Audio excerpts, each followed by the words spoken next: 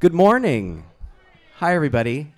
Welcome to the Hollywood Heritage Museum. My name is Brian Cooper. I'm the publicity chair here at Hollywood Heritage, and it's my honor to welcome you this morning to a historic building. How many of you have never been here before? Oh, wow. Well, welcome. Thank you for coming. A lot of people said, I drive by here all the time, and I don't know what goes on in there. And, usually we're just in here just partying pretty hard. But... pounding back some beer skis. But today we're doing a program, and we're thrilled that the Property Masters Guild is here with us. This building actually has an amazing history, and some of that history is told through photographs as you walk in, but it's moved around quite a bit. So if you were here back in the 1910s, anybody? Okay. Then you remember it was a horse barn, and that it was at the corner of Selma and Vine. And then a guy named Cecil B. DeMille was like, I need an office space. And there wasn't a whole lot of buildings back then, so he's like, I'm just going to repurpose this horse barn, and me and my pal Jesse Lasky are going to start making movies here in Hollywood. So they made the very first feature-length film in and around this building. It's called The Squaw Man. And... that film sort of kicked off their movie business, and it was a big hit. And so they continued to make films. And then when they got too big for the barn, and they decided to move over to the Paramount lot, they took this building with them. It was their lucky charm. And they thought, you know what, we're just going to keep it around. So you may see this building. It was in the Western town. And so it's if you're watching an episode of Bonanza, you'll be like, hey, wait a minute. It's that building. How did it get around? Well, then they decided to build New York Street on the back lot, and once again, this building was up for grabs. So it was moved over to the Capitol Records parking lot, where it was living there for quite some time, and then Hollywood Heritage stepped in and said, you know what, we need a historic building, because this very spot was designated for a Hollywood museum that never got built in the 1960s. So we're filling that bill.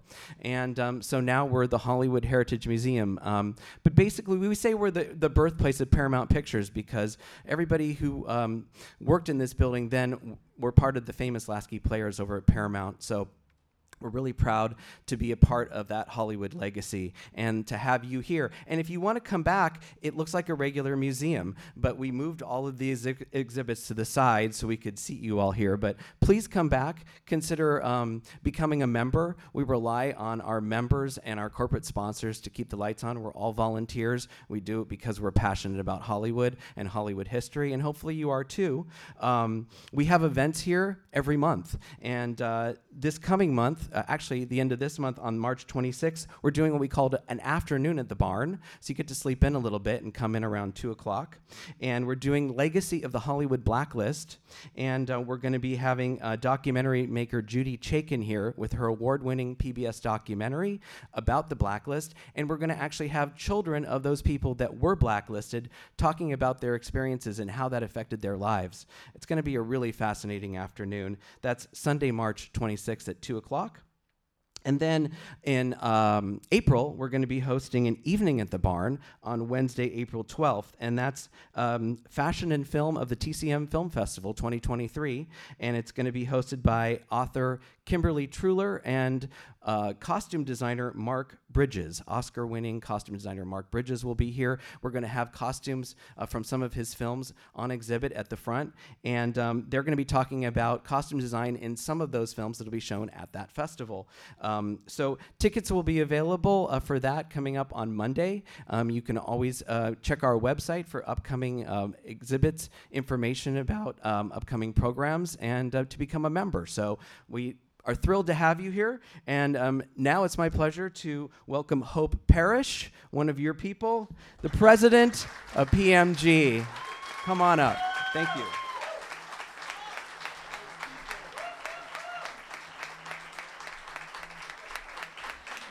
Yeah, I don't know if I quite deserve that, our people, but I am surrounded right now by our people.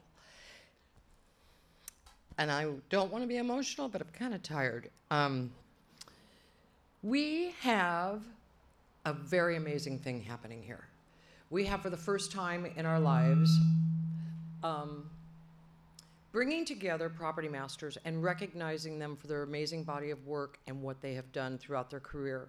My father, Dennis Parrish, who's in the room, he's second generation doing props. I'm third. And when he started in the industry and things were different, in the 60s and 70s, he and some of his fellow property masters, Alan Levine and Terry Lewis and, I don't know, Dad, Ray Mercer, and I don't know, the list is endless, Dick Rubin, tried to do this. And then in the 80s, Emily Ferry will tell you, we tried to do it again. When we were under conservatorship with New York, we had to find a place that we could talk, property masters could meet, and we tried it again. And then just about 6 years ago, there was a conversation with Josh Meltzer and Greg Bilson that started.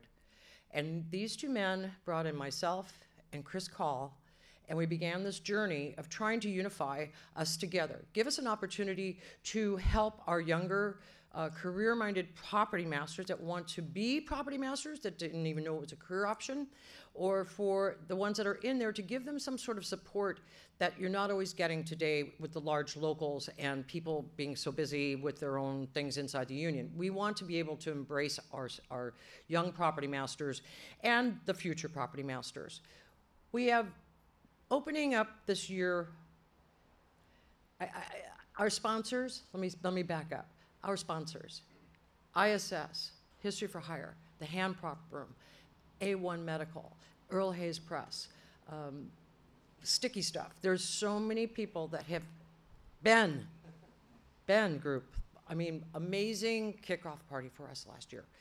We have the opportunity with our sponsors and our membership to do great things. We have the opportunity to make more of these events and camaraderie between the property masters. We are beginning to open up regionally, which means that we will be inviting Vancouver and Texas and New Mexico and New York and Philly to our club to be part of what we're trying to do here, which is basically engaging in education and mentorship and diversity and wisdom and just carrying the message so that we do not lose our position in Hollywood. You know, the property master is kind of the quiet guy that makes things happen. He's kind of the guy who stands back in the background, and when there's a problem, he's like, how much time do I have? What can I do to help? You know, we're always present. We engage with every single department on a film crew.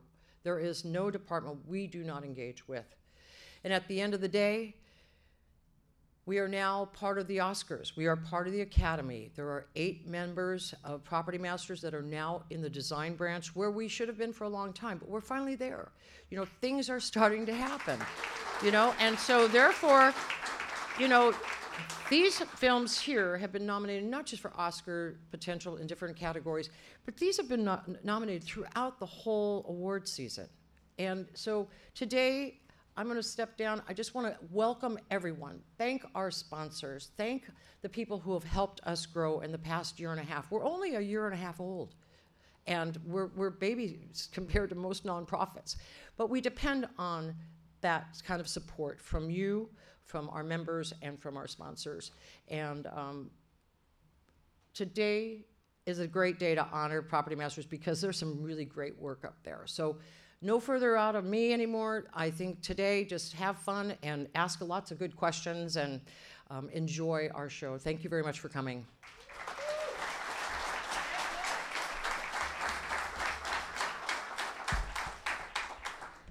Hi, everyone. I'm Anna Losby. I've been a property master for about 10 years and a member of the Property Masters Guild for the past few. I want to thank everyone for coming out today, for showing your support for property masters, these specific property masters and all property masters. Thank you specifically to History for Hire, ISS, and the Hand Prop Room for sponsoring this event today, and the Hollywood Heritage Museum for hosting us here. Just a few housekeeping things. If you could please silence your cell phones. Pictures are welcome, but please no video or audio recording. We are recording today's event for our podcast, Prop Talk, the official podcast of the Property Masters Guild, which you can find wherever you get your podcasts. Today will be an episode. All of our property masters have either already recorded separate interviews or will in the near future record episodes of Prop Talk, so you'll get to hear a little bit more from them on your listening devices. For any photos you take today, please tag us on Facebook or on Instagram or @_the PMG. And please take photos, ask questions. Today we're celebrating the achievements, like Hope said, of these prop masters whose work is, while they are not necessarily individually nominated for Academy Awards or other awards, their work certainly is. So today we have Gabe Perello of Babylon, Joshua Bramer of Everything Everywhere All at Once, Chris Peck of Glass Onion, A Knives Out Mystery, Brad Elliott of Avatar, The Way of Water, and joining us virtually from Atlanta, we have Andrew M. Siegel. Many of you know him as Andy, with The Fablemans.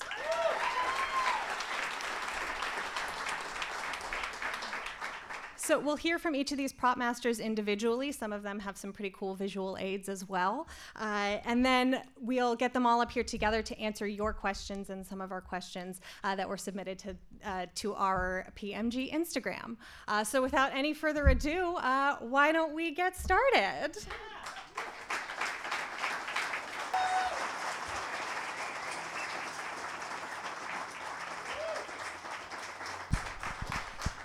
Okay, why don't you join us up here? Hi. Oh. Thank you. I first have to say, this is so cool. Seeing all these people here. Thank you all for coming out. All right, so many of you have seen the movie, and now you've all seen the trailer. Babylon is a film that takes place in the silent era, kind of an appropriate place to watch such a thing here. What sort of research did you need to do for the film? Gaillard on Instagram, who's Kuthon_RG, also asks, when you're doing a period film, when do you get something antique versus a fake or making it yourself? That's a great question. I think for this film, I had to lock myself in my house for a week to break it down completely. It was just the volume of stuff. It wasn't like, oh, I'm going to go here and get this, I'm going to get this. It was just the volume of the amount of props that were on this were a little different than what I was normally doing, a lot different. So I had to break down. I used yellow notepads, and this would be a big set, and this would be a big set, and this is a big set, and I knew that I could always get the smalls later, but what was going to have to be made and what was out there. And after I had a really decent amount of information on my notepads, I start making the calls. Who's got what? Because you kind of want to first see. You don't want to start off the bat making something if it exists out there. If we can get our hands on it and it's real, I want to use that. Now, unless we're going to throw it in somebody's face, then you're going to have to make it, right? So the research took quite a while, and we were on it, and I knew once I had more people on, we can really dive into it. But we have these wonderful resources of Sears catalogs that I would order and get just for the everyday stuff to wrap my brain around. Look at images just to kind of burn the image of the time period in my head so that when I was out shopping, I could recognize and go, I think that's the right time period. And then you double check it.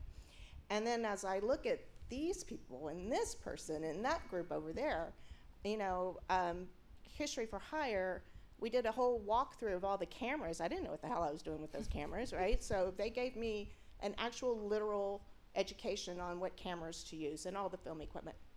And Greg over here, he was one of my first meetings as well, sitting down there. It's like sitting at the table just going, what do we got? What exists? My team right over there from Hand Prop Room, just beautiful instruments and intricate stuff. These guys, I'll get emotional.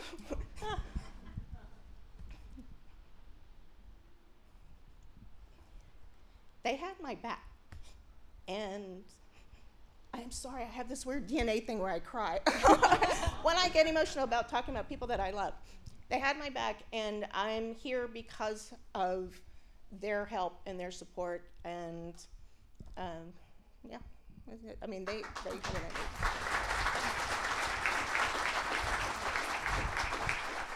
So speaking of your research, we have a few of your mood boards that you put together. Here we've got Ruth Adler, the scripts and storyboards, some of the battlefield stuff. Let's actually talk a little bit about that battlefield sequence, the silent movie shoot. Now, my understanding is you had over 1,000 background. Yes. So when you approach a scene like that, where every single person needs some kind of prop, whether that's a movie camera or, the at the time script girl with her desk, or all of this Roman legion, and then you have on top of that some of the biggest A-list actors in Hollywood. How do you organize a shoot like that? The days that you're shooting those huge scenes. Yeah. Also, this was early on in the schedule. We were a 12-week shooting schedule, and this was week 2. So that was one of the first things that I worked on. First of all, Damien Chazelle, our director, had researched prior, and he had a mood of what he wanted this to look at. And he has had some films to suggest. One was Battle on the Ice and Joan of Arc. I screen grabbed that movie and was like, if I can recreate this, then I know that I'm doing my job. If I can recreate all those props that are in those, and then have, bring in certain color and whatnot, because we were also filming, you can tell, we were at Big Sky where it's just dirt and tan. And I felt like even though they're doing silent films and they're black and white, we're gonna see this in color. I wanted to put some color in there, starting with the flags, the shields that we had made, what I call the horse schmatas that Jeannie Jo over here painstakingly made. So here's the spear with Gabby Penanuri, who is here, making these spears. Now, here's the other thing. They're a prop within a prop, right? So I had to figure out, we can't really hurt people, but they're supposed to look like they hurt people, but they're also supposed to be props of the time period. So that was a little figuring out what materials we're going to make them out of. I'm not going to lie, there's a lot of toys on that battlefield, painted to look real. So when you approach a day like that, how do you run your crew? How many people do you get to be on set with you? Yeah, so this film, I was going to carry a crew of 7 throughout. It did not make sense for me to have on certain days when we didn't need a bunch of people to cut them, because we were always prepping and wrapping. So once I got that approved through the producers, which was a great thing, then we had some day players come out for those extra big days, but my main crew were on in the prep, and I was able to delegate to them, easily, because you can't do this by yourself, people. Had to delegate them, like, okay, your battle weapons, Julie and Gabby. Julie's my right arm for 20 years. She's the on set with the actors, all of their props. Gabby supported her. Paul Baker, Splinter Unit, right? Going to and then having 3 to 4 other people making our moves. We had to move all of the. There was a sunset shot that we needed to get every single day. So we had to bring all the instruments up. It was a 75-person orchestra. Up from the bottom of the hill every day before sunset. So that was a tough one. So that's big day. Yeah, those are big days. big day for a lot of days in a row. Yeah. Now, as we can see this photo up here, you have a snake on your neck. Yeah. Can you tell us a little bit about the animal wrangling in this film? Like specifically this scene, you have this snake attacking multiple people. And so what was your process of working with the animal wrangler, working with the actual snake to keep the actual snake safe, to keep the actor safe? How many versions of this guy did you do? Well, we could afford 2. Normally you would have several, but we could afford 2, so we made a lot out of that snake. this is interesting. This was a little further in the schedule, so I could kind of wrap my brain around it. I knew that Damien hated CGI, and that was the original thought. Visual effects had come in, and they were talking about making, and I'm like, well, I really think we can get some of this stuff in camera. I really do. Jules Sylvester had a snake that they had always planned on us filming a close-up of him, but when we measured his snake as much as we could, and got that over to Creature Effects, who Mark Rappaport I've been working with for years. He makes great animals, by the way. I said, have you ever made a snake that can, attack? And he goes, yeah. I'm like, great, do you have it? No. I'm like, so with trust, because I've known him, we were able to talk Damien into, why don't we make some of these shots puppeted, right? So he was able to make an identical to the snake that was real that we shot. And we had 2 guys there that were able to do that grab from the neck. And then we had it, so that was one snake. This is the second one that can attach, and she can run around with it holding it. And it's also the snake that, you can't see it there, but it has a little slice in it around the neck where Lady Faye can come and use her knife and cut it off. And it's connected with magnets. Oh, that's really cool. And then we just had a head piece that was on her neck for the part that widens out. It's a very cool sequence, but as I was watching it, I was going, how did she do this? Yeah, that was fun. Now, with a film like this, like we all know, this was huge. But do you have any particular favorite prop from the whole film? Okay, we all hate this question because they're all yes, our I babies. do. We do. But everyone wants to know. Oh, God. I asked my crew, I texted them, I said, they're going to ask that question, what's my favorite prop? And they were going down the list. We were going down the list. That one. And I ended up with Sydney's trumpet. It was the first prop that I bought, and it was the first, Sydney, Javon needed to rehearse with this from the get-go so that he could look like he knew what he was playing. I provided 3 different trumpets, and Damien fell in love with this one, and so did I. It's really beautiful in person. It gets kind of blown out in the movie. You can't see all the engraving and the detail, and then it has the 2 tones where the, what do you call those, are. So that's my favorite. Well, excellent work on this film. Thank you so much. Thank you so much for being here with us today, Gay. Thank you. Thank you.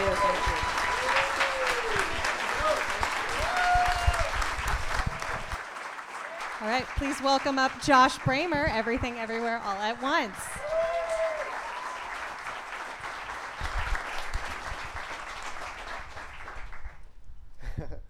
Hello, everybody. Thanks for coming out.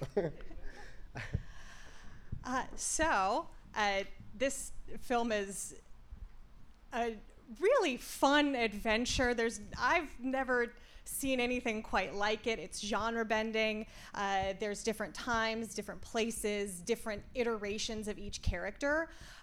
What was your thought upon first reading the script, and how did you approach breaking it down? Well, the first time I read it, I was actually in Hawaii, and I got reached out by our art director, and they sent it over, and it was actually not a numbered script, so there was no scene numbers involved with any of the scenes. And it was a little bit hard to follow because every time we went into a different universe, it would just say ding. So I was like, ding, hot dog hands, ding. And I was like, I don't know how I'm going to break this down. I'm like, so I think I started like 2 weeks after I got the script. And once I did, it still didn't make sense a little bit even with the scene numbers. But the Daniels just have a way of, like, even if you're like confused about one little thing, they already have it in their head how they're going to film it, how it's going to go. And the amount of work that was involved with, breaking down each one of these universes, they were like the guiding light in the night to, take us to where we needed to be. And it was just a fun experience all around. Yeah, fun to watch. It's so something that's particularly interesting is the technology that's used to kind of jump through each universe that seems to originate with the Alphaverse. Can you tell us a little bit about designing that technology? Well, the core of it is the Alphaverse. That's where everything they're trying to get to, figure out how to solve this problem of Jobu Tupaki.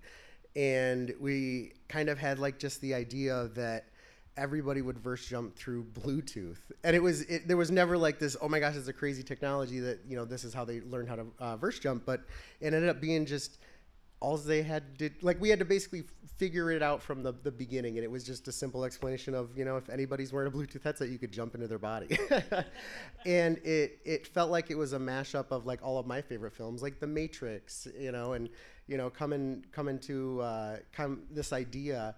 And when we made a lot of the props for them in that van, I saw the costume that Key was wearing. It was basically like a microchip vest.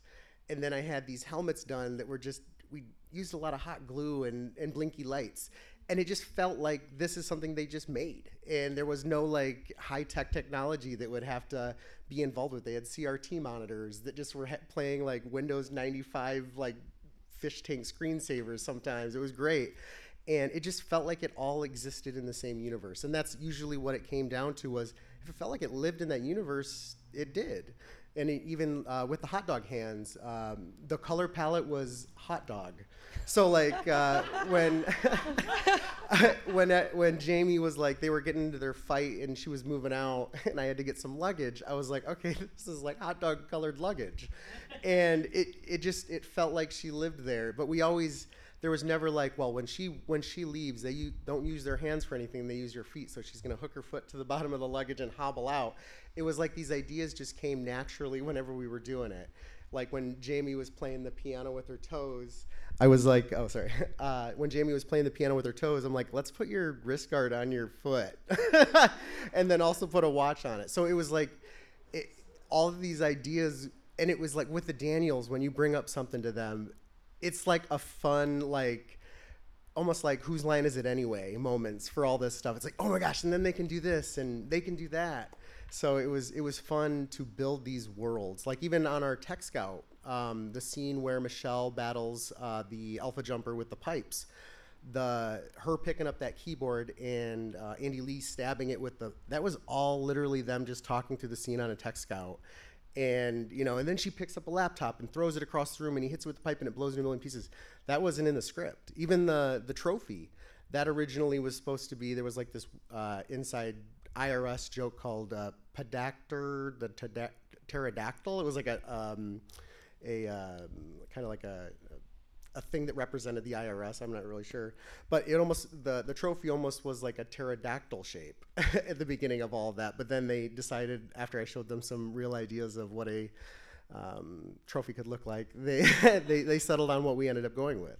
So there was a lot of ideas that always bounced around, and we always came up with like this brainstorm of ideas, and it landed on one.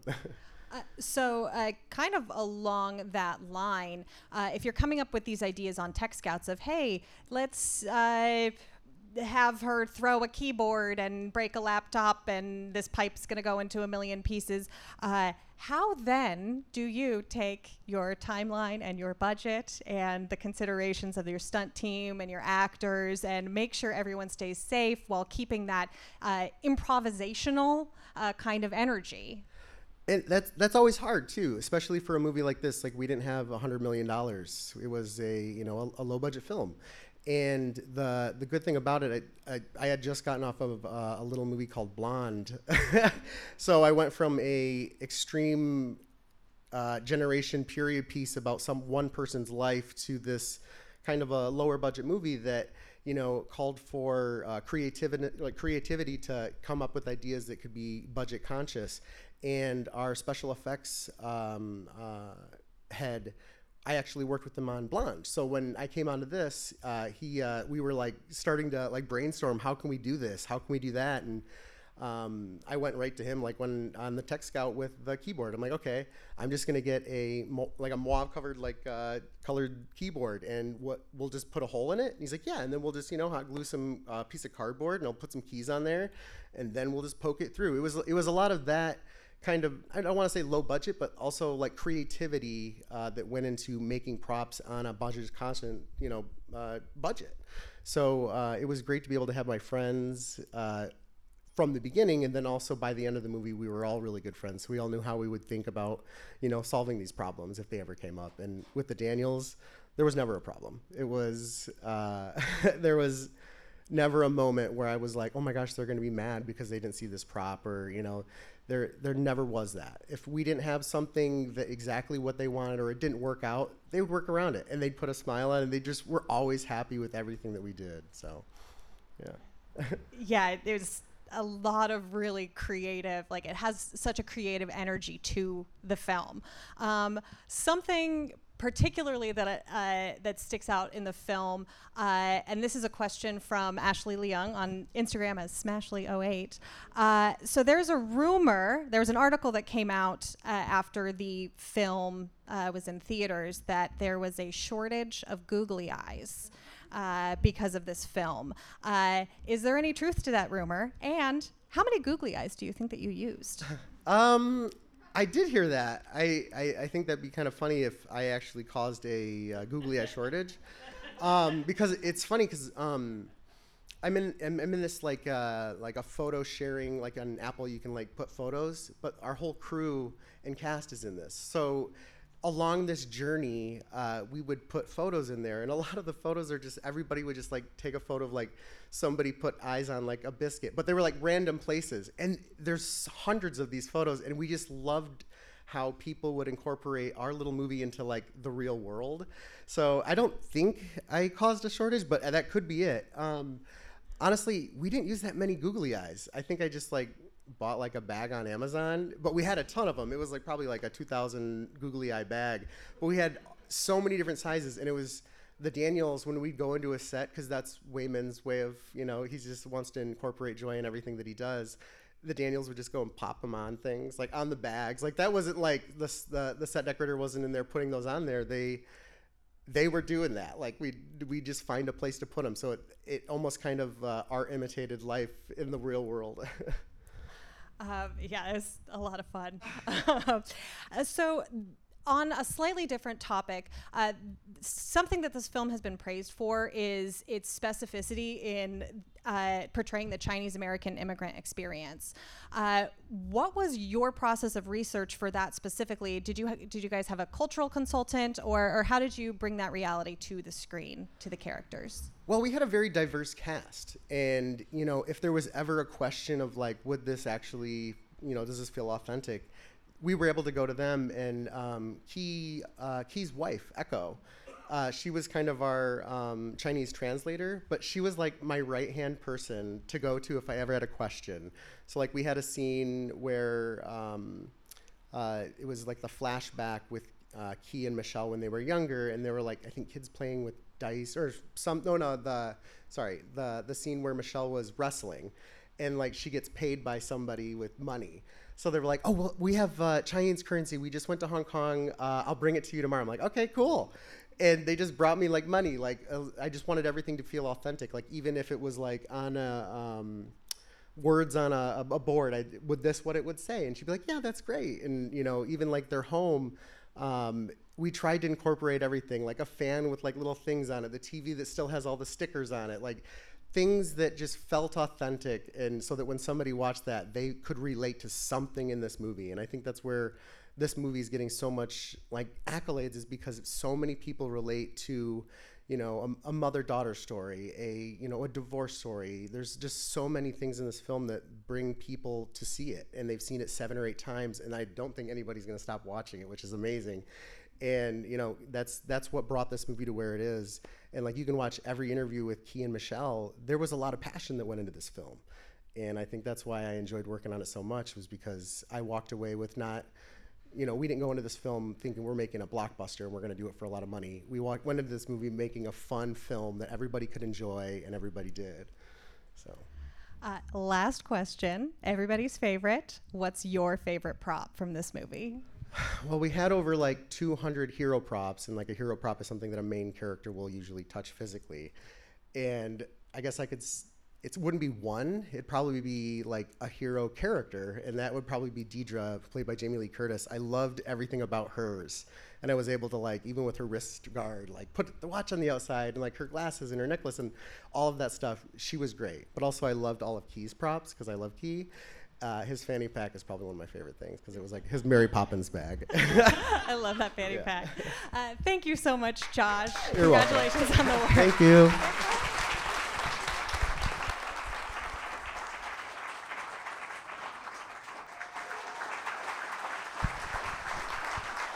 Please welcome Chris Peck of Glass Onion and Knives Out Mystery.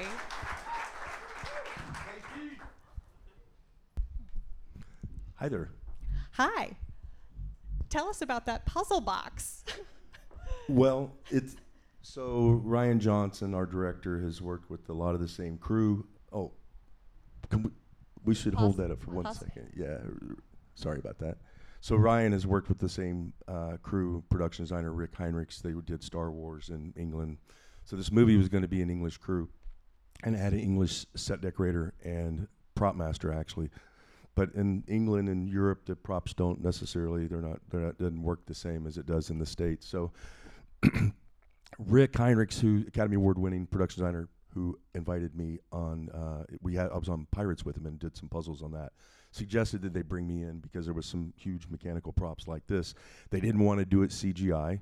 They wanted to do it practical. So Rick, the production designer, reached out to me. I was wrapping up Amsterdam at the time. And so we went on to that. So I thought this would be kind of fun. We never do this to see how by the way, Pam, you saw Aaron Brockovich whenever they tried to run Julia off the stage. And thank you. Just kidding. So we can start this. So the only thing that really existed, Brian had all the storyboards, everything in the script. It was all done. Rick was working on all the images. And we had a model guy, an illustrator out of England. And so I had the script, I had storyboards, and started off and had this and was told it needed to be practical. So I went to Studio Art Technology, and I'm talking to Lewis, and I'm showing him this. And he's like, oh, yeah, well, we haven't done stuff practical like that in 20 years. It's all visual effects now. And I'm like, no, Lewis, the only reason I'm on this film is because we got to do it practically. You see this box right there, just in that last photo, it was dark, and one of the things Rick wanted to do was a dark box, but it has the magic eye. And so we had to change it to this. I get hold of the owner of the company and tell her we need magic eye. So all that was practical, seeing the arrow and the button push. And she came up with this design. We got some veneer, birch veneer, and we printed on it. We found a company that could actually print on it. And so once we did that was a huge obstacle to overcome. And the next thing, so printing and be able to do the magic eye was big. I'm talking to Lewis. You can see my look on my face. I'm not so sure of what Lewis is telling me. But I'm like, Lewis, how do we open this thing up? And he says, nah, we'll do a gear. And I'm like, what do you mean a gear? So then he says, no, there's 4 gears. So weeks later, I'm in Greece. I'm in Belgrade, and I get this video. And I know at that moment it was a huge win. You know, it's all about the little wins that you get. So the first was printing the magic eye on veneer, okay? Second thing was that box being able to open practically like that. That was huge. So, and these puzzles, I knew we were gonna, that to me, the little puzzles that you're seeing, I knew all that was gonna work out fine. The next big thing is to get it to, okay, how do we do that? And that may have been the toughest thing. If you can see, they're spinning different directions. Yeah, against see each that? other. Yeah, they're spinning different directions. So SAT, they'll do an exploded view, they'll have a call out, and exactly how they're going to build this. So everything on this puzzle box, you can see they do color coding so that when they have the meetings in the morning, and they send the guys off to build it. So this is it. This is the first video that we had. This was another win. You know, as prop masters, you're looking at those little wins. I was like, okay, we can get it open. We know we can open it practically. We know we can get it to spin. And they used this box here, built this box to control it. I want to show it one more time because it's pretty cool. So 98% of this box is done practically. The only thing, like the seams, or they cleaned up seams on the top, or maybe the gears that you see on the side of the box. We painted those out. But all the action that you see was all done practically. So again, there's the puzzles at the second time after it spins. Those are pretty straightforward. A lot of inserts. We had to actually get the camera down inside on some of these, on the splinter unit stuff we were doing at the so you can see, like, just getting the camera down there. So I'm working closely with SAT, and Lewis has the storyboards. He's, you know, they know exactly what they're building. Brian Johnson doesn't deviate from the storyboards or the script. So that was that right there that you saw was a big cheat, going from the puzzles to this. That's not physically possible. So that's obviously a big CGI thing going between the two. And again, you know, I wanted to show you the sausage being made, but this is the call out again. The SAT would, you know, so when they're having their meetings and say, here's how we're going to do it, guys. And each part listed over on the side. Then there's, you know, there's the color palette and all that. And Rick Heinrichs is very, very involved. Everything, you know, goes through him. So getting the Pantone charts, going down to International Silk and Woolens, pulling fabric. Now I'm over in Belgrade, so I have to have two pieces, one for me to have meetings and one for Studio Graphics Inc. Then we got to silk screen it, and as you can see, as you spin it, the color changes. So just as soon as you think that you've got it all approved and figured out, I'm seeing this and I'm like, oh my God, it's, you know, Rick's gonna hate it. But they ended up really liking the color palettes that we used. And then here's the note at the end. I put all this together on a plane ride last night. I came home from a shoot down in the Caribbean, but sorry, it's not more professional. But then the splinter unit, we got out of a prop shop, all the puzzles laid out, and we have storyboards for every shot. You can see we're actually doing this practically on camera. There's a green rod. Dan Spalding, the assistant prop master, he's here today. So that's how we would do it. There's Ryan Johnson. And then this stuff would be cleaned up. That gets removed, right? But otherwise, it's all done practically. What a cool prop. I think we can all agree. What a cool prop. So as you're saying, you had kind of two different versions, one that opened up and spun and did the puzzles, and another that opened up and had the invitation in the center. For those of you who have seen the film, there's also a puzzle that gets destroyed. Ultimately, how many different puzzles did you have made? And what were, other than these two functions, what were the functions of each? So there was 6 boxes total. And what I'll do on every movie now is when we have an action prop like this, that's going to be expensive, involved, you got to be really, you know, careful about how you approach. So there were 6 boxes. There's the carrying box that you come in with. There's the opening box. Then there's the spinning box. So once it's open, the puzzles, they literally, you can lift it out, put the other one in. It's, you know, it all becomes, you can switch back and forth very easily. So then there's the spinning box. Then there's the box that opens up and becomes the onion that opens up with the note. And then there's the smashing box. I think that's 6. So what you do is on the storyboards, you literally highlight like with a highlighter, I'll color the box, and then I'll just put a little number at the top. That's box 1, box 1, box 1. So the first 24 frames of the movie, of that sequence, by the way, the entire first act was the puzzle, and that was kind of the pitch from Rick Heinrichs and from Ryan Johnson was, you know, it's the opening of the movie, but, you know, I'm used to people that change things. They're like, no, we're not going to change a thing.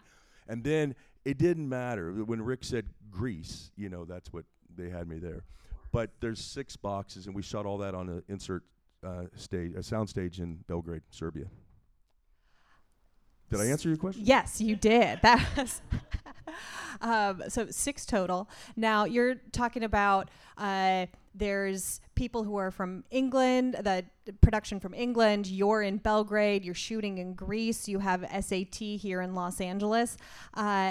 Now, if we all recall 2020, 2021, shipping was a bit of a problem. We had a lot of shortages of different items. How did you manage that situation in a global pandemic, needing to find these very specific silks and different items and getting them in between SAT in Los Angeles, Belgrade, Greece? What was your process with that?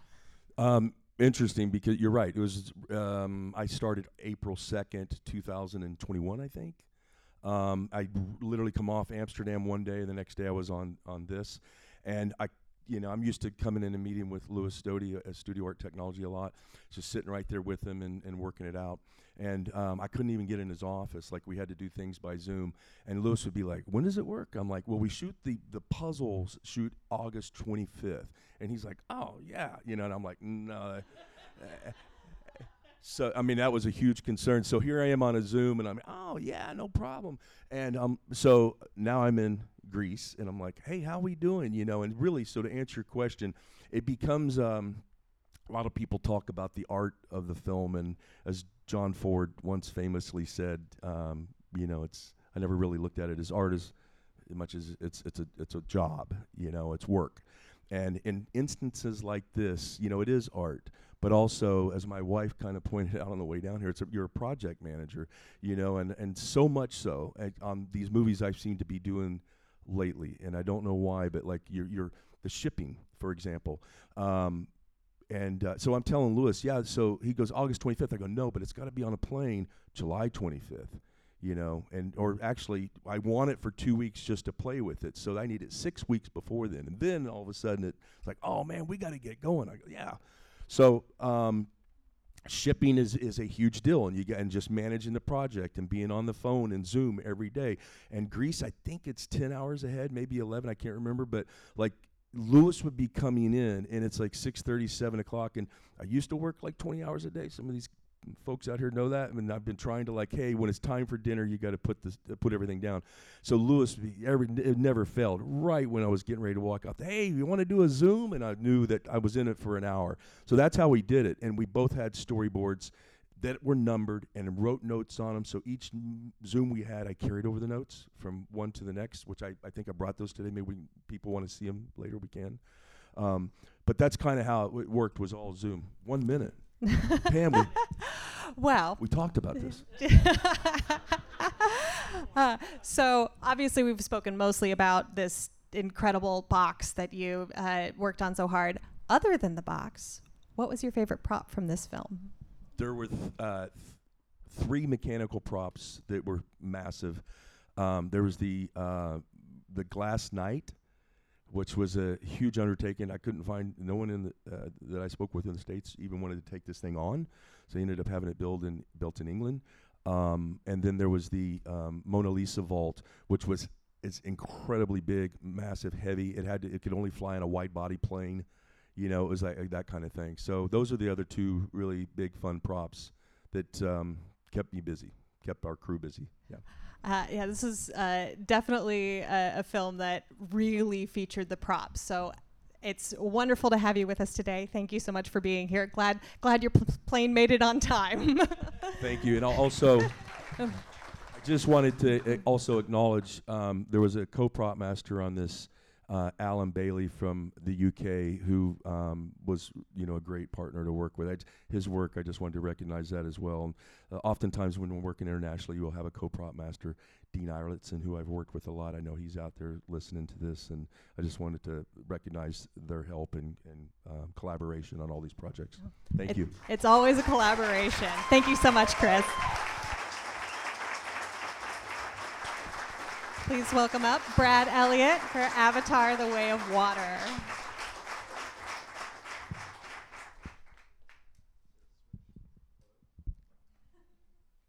I'm not good with buttons, sorry. The trailer's so moody. Well, I noticed about 3/4 of the way through. Just a delightful romp, right? It's beautiful music and not a lot of dialogue. Yeah, they didn't talk. Well, this film is a huge leap forward in technology, again, with the Avatar franchise. Can you tell us a little bit about the technology and what you needed to do to make the props work over water, underwater, blue screen, green screen? Tell us a little bit about that. Yeah, I came to this with some capture experience from stuff I'd done before. Either like Tintin was my first real foray, and then working with Doug Harlocker, who everybody knows, on some other stuff.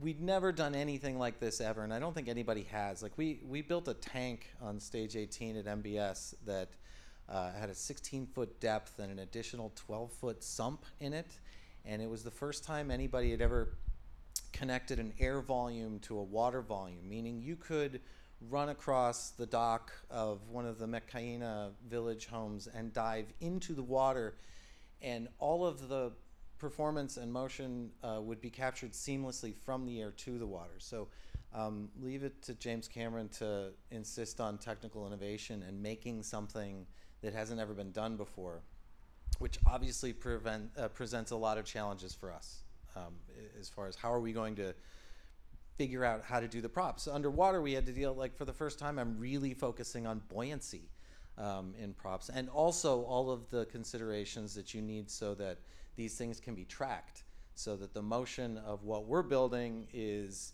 something that doesn't have to be reinvented. If there's a character on an elu underwater with a gun slung on them, and we're in the current mode where we're blasting these people with, I don't know how many knots of water, probably up to 2 knots, what is the behavior of that weapon going to be underwater? And is it the right buoyancy?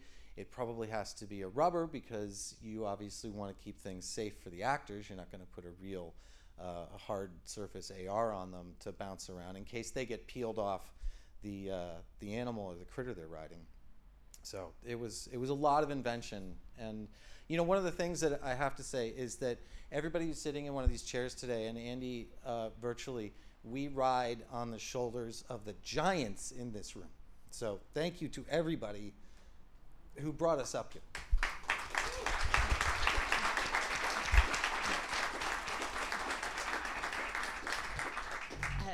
Shoulders of giants, including large whale-like creatures. Yeah. Tons of fake critters. So because you have to have these considerations like buoyancy, having the rubbers, having the versions that are motion capture enabled, how many different versions of any particular prop might you need? You know, for the stuff that gets markered to track, one of the things that you have in a volume with such an ambitious project like this is the more characters you bring in to the volume, the more the computers start to hate you. And at some point, they just say, all right, screw this, we're done. And the computer crashes. So a lot of times, and in those instances, the first thing that you have to do is you have to peel out the props that are being markered, because the performance is what's critical. And the props can be animated back into hands. If you have a character riding one of those skimwing and they've got the rifle in their hand, you know, you've got a hand on the grip, you've got a hand on the foregrip. So the animators later on can figure out where that prop needs to be. So if the computer is starting to choke down because there's too many bubbles in the water or whatever it may be, you want to go to an unmarkered version. For the sake of expediency, instead of building 2 different props, we just found little rubber caps that we could throw over the markers and then hide the fact that they were markers, so that the computer couldn't see those anymore, and it would take a little pressure off. So we did kind of about the same number of types of props that you would normally do in any kind of a film. It's just we had markered and markered capped sort of props as well. So for anyone who's not familiar, can you tell us what you're talking about when you say markered? So performance capture, and we call it that as opposed to motion capture, because what we are really trying to do is get, you know, Sam Worthington, Zoe Saldana, you want their performances. That's the whole reason that you're not giving this over to an animator to do. My younger brother's an animator at Pixar, and they do amazing work. But if you want the actor to be giving you their performance, you need to catch it. So there's a lot of different ways to do that. What we did we use retroreflective markers. So these are little tiny balls, not the ping pong balls that you see everybody when they're making fun of this in a commercial or whatever. These are little tiny markers covered in retroreflective 3M tape. And much like a street sign or a license plate, which has that reflective pop, they reflect along the angle of incidence, meaning if you shine a light right at them, you're going to get that right back at you. Sort of like sometimes even in a photograph when you see people's eyes glowing. That's because the cones and the rods back there are acting like a retroreflective source. So those are the types of markers we were using, and there are different systems in which you can do that, but this is where we landed. And then obviously there are hundreds of cameras in the ceiling with IR, infrared emitters, in a circle around the lens because they want to pound that light down and catch whatever's there and get it reflected right back to the camera, so that the sensors right on the cameras can pick up where those spots are. The computer knows to look for a specific configuration of those spots, and then it knows, oh, I get it. That's the Ekron model that we have, or that's Jake's rifle. And it can, in real time, on the screen and in Jim's camera, put those props and those actors into the right bodies for the actors and into the right colorway for the props. I hope that made sense. Well, it's new technology that's moving the craft forward. So it's interesting to hear about.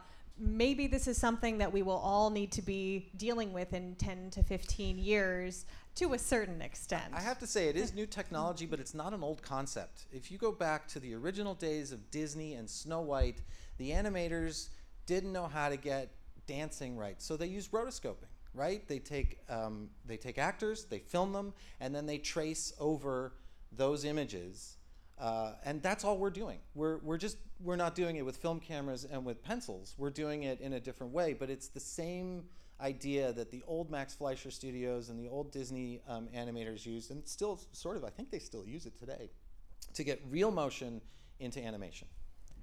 Yeah, it is just kind of modern rotoscoping. Yeah, we're just using different technology. So in this film, there are two sizes that most of the main characters are. We have the humans, who are approximately human-sized, and the Na'vi, who are 2/3 to double in size to the humans. Now, we have actors who are passing things back and forth between each other, being human and Na'vi. How do you deal with the scale of props for something like that? If something has to be passed between a human and a Na'vi, you build it in two scales. You know, at the final rendered version where we went to New Zealand to shoot the live action portion of this, obviously those props were all for the human actors who we were shooting down there practically. But on the capture volume, you would often have to have two different scales, like I can't remember if it's in movie 3 or movie 2, and I'm not going to violate any NDAs, but let's say you've got a banana, and that's got to go, there's no banana, and that's got to go between one and the other. Maybe, you know, somebody on set or myself is standing there taking it from one actor and doing sort of the Hollywood swap and handing it to the other actors so that what they grab is in scale, knowing that the human side of this will be reshot, but also a lot of the footage that you see of the human actors are actually captured. Even in the first film that Andy Siegel set so much great foundation work for. That whole final scene with Quaritch and the amp suit, he's digital. Oh, crazy. That's so, like you said, this is, you're working on the foundation of Andy Siegel's work from the first film. Can you tell us who designed the weapons, and then how did you need to take any of that work and alter it for any of the props that appeared in this second film? For some of the stuff we did, and for some of it we didn't. Like, we didn't want to dismiss the first film. And this was a talk with James Cameron. Like the guns, for example, that the RDA uses, that base rifle.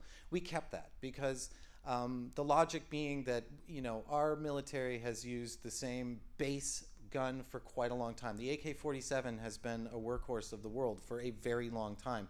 So it didn't make sense to us to redesign a weapon for 8 years in the future. We did redesign the sidearm because Jim just had some problems with what the old one looked like. And we redesigned the breather pack as well because we have Spider, a character who started off when we started shooting at about this tall, and now he's this tall.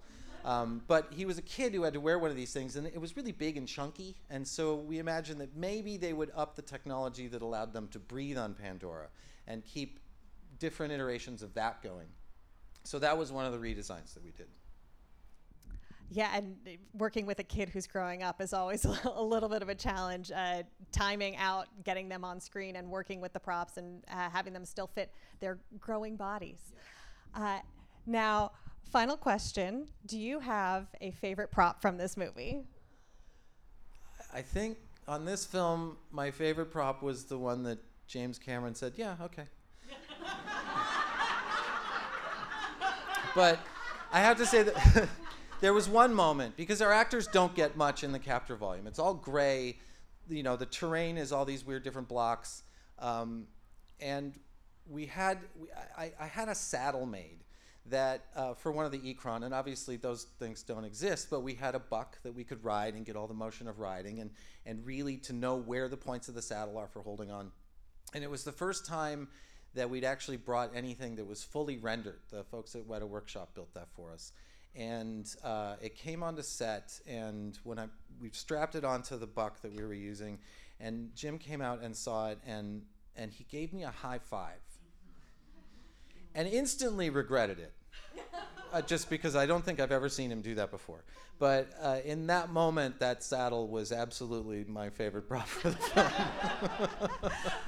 Well, thank you so much, Brad. Here we have Brad Elliott, the first person ever to get a high five from James Cameron. I also have to give a shout out to my co-prop master in New Zealand, Melissa Spicer, who brought together an incredible team for the live action and took the designs that we had made in Los Angeles and in New Zealand and ran with them and did a lot of the builds, so that when I finally got down there to do live action, we were opening up boxes of beautifully made things. And so this could not have happened without Melissa. So if you're seeing this anywhere, Melissa, thank you so much. All right, thank you, Brad. Thank you, Melissa.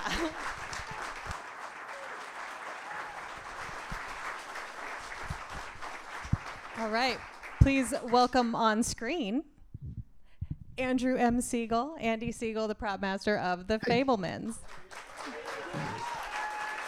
You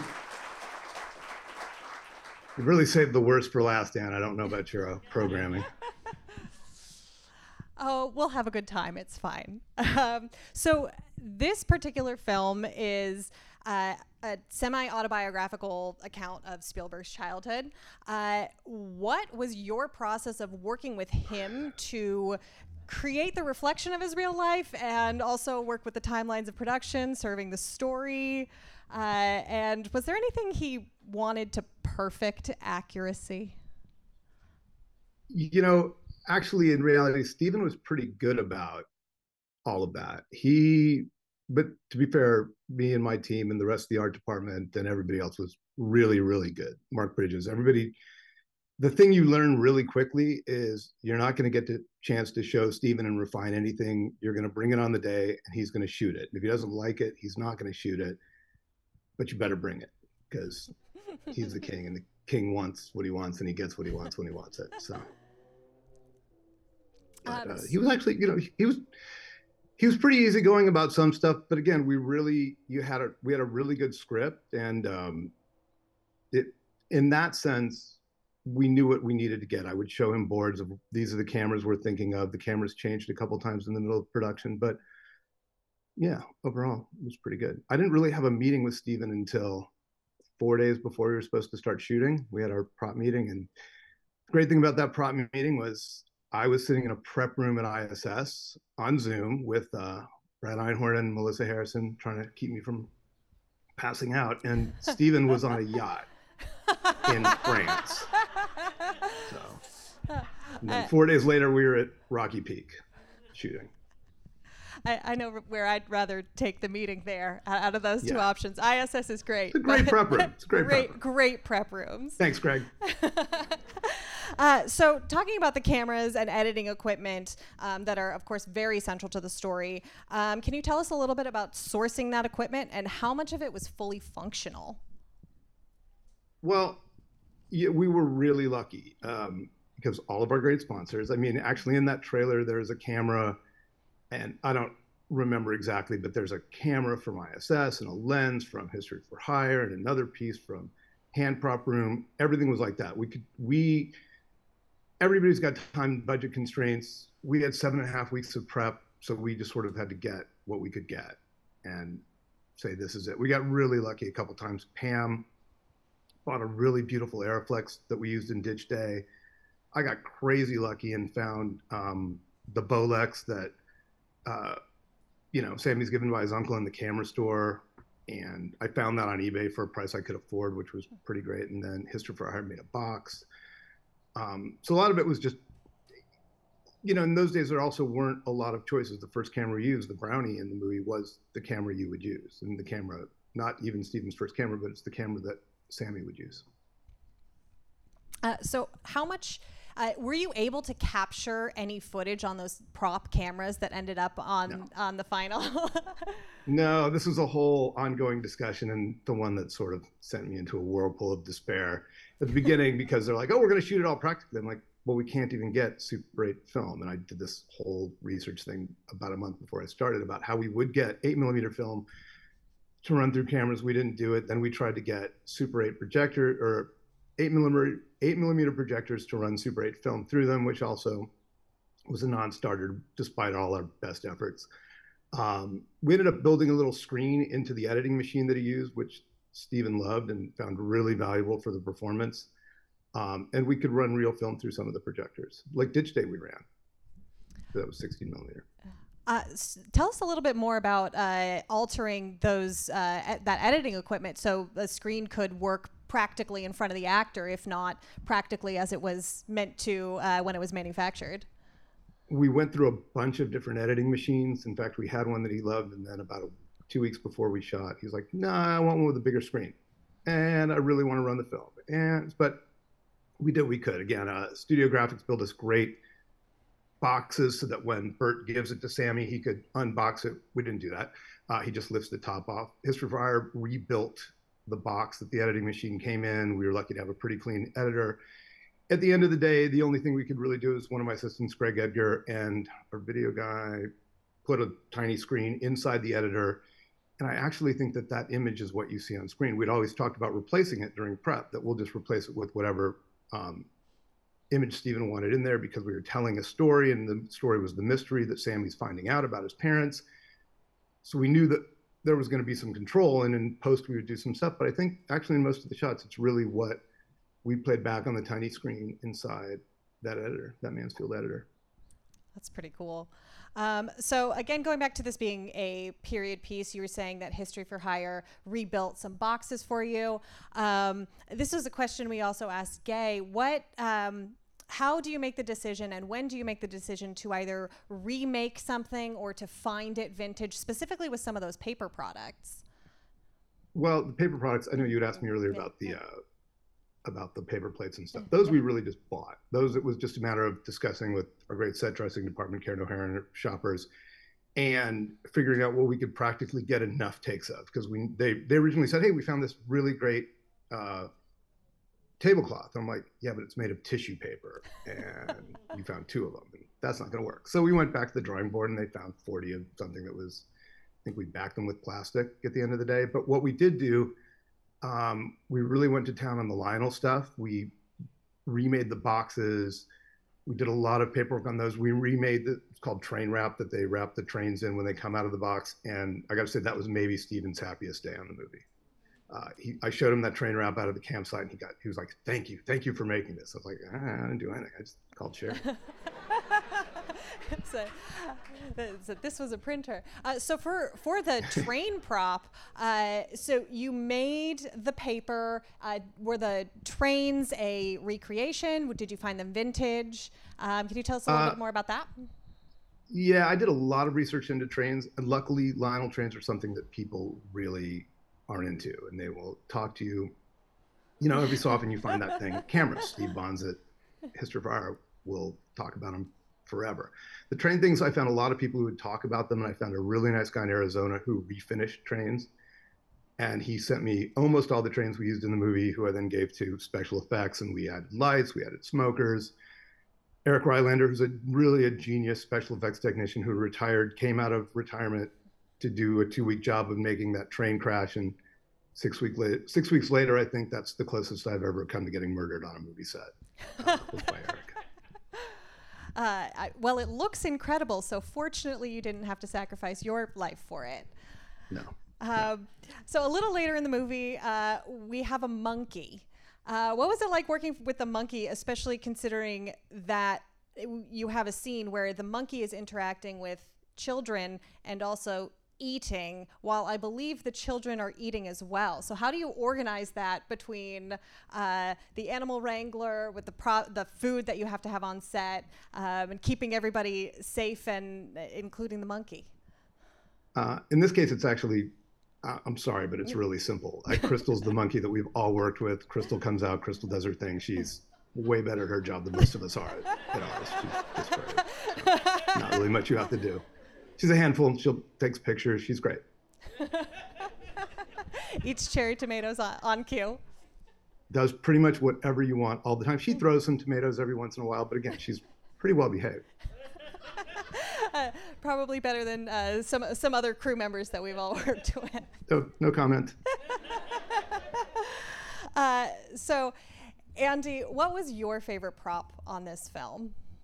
Okay, so you asked this question. I had one immediately, and then I was looking over my boards, and I realized I had two. One is when they go in there shooting Gunsmog, and they have that stagecoach, and Sammy says, "More wind," and his dad pulls the sign off and starts making more wind with the sign. It was actually my idea, and I really didn't think it was going to work, and we just did it, and it was great. So I like that. But the real favorite prop is I think Brad Einhorn bought that little boot that John Ford takes matches out of at the end of the movie. And A, it's one of my favorite days ever on a film set. And B, I came up with the idea and Greg Edgar made it happen. We took some just that paper you use to light matches. We put it across the bottom of it. He lights the match on it when he lights the cigar. And it's great. Love it. Yeah, it's a really kind of special ending for Sam and the film. And it's nice that you have a little touch in it. Thank you so much for being here virtually today, Andy. We hope to see you again in person very soon. All right. Thank you. And at this time, I'd like to invite the rest of our panelists up here. And if our audience has any questions, we'd love to hear from you. All right. Look, there's people like standing way back in there. This is fun. Thank you, everybody, for coming. Yeah, thank you. All right, so what questions do you have for our prop masters up here? You can just raise your hand. I'll call on you and repeat the question for our podcast. Yes, in the hat. How did props get stuck with cast chairs? I have a theory. I don't know if it's true or not. Go for it. Back in the day when it was, and Dennis certainly knows about this, prop master was, incredibly one of the most respected positions on a crew. Prop master showed up with ties, collared shirts, and the set decorator handed the set over to the prop master. And one of those duties was telling the grip or whoever, hey, don't sit on the chair.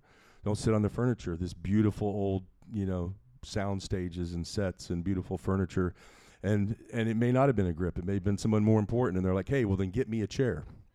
And just a footnote to that, I think that there's director's chairs, cast chairs, producer's chairs. That's what they are. A lot of people, hey, can I get a chair? There's producer's chairs, cast chairs, director's chairs, and that's it.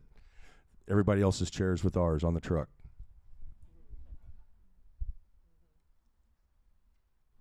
Go ahead. Question for Chris.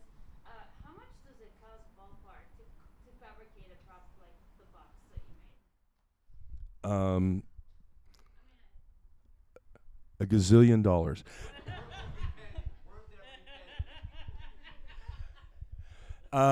I think we ended up spending about $150,000 for the all the R&D.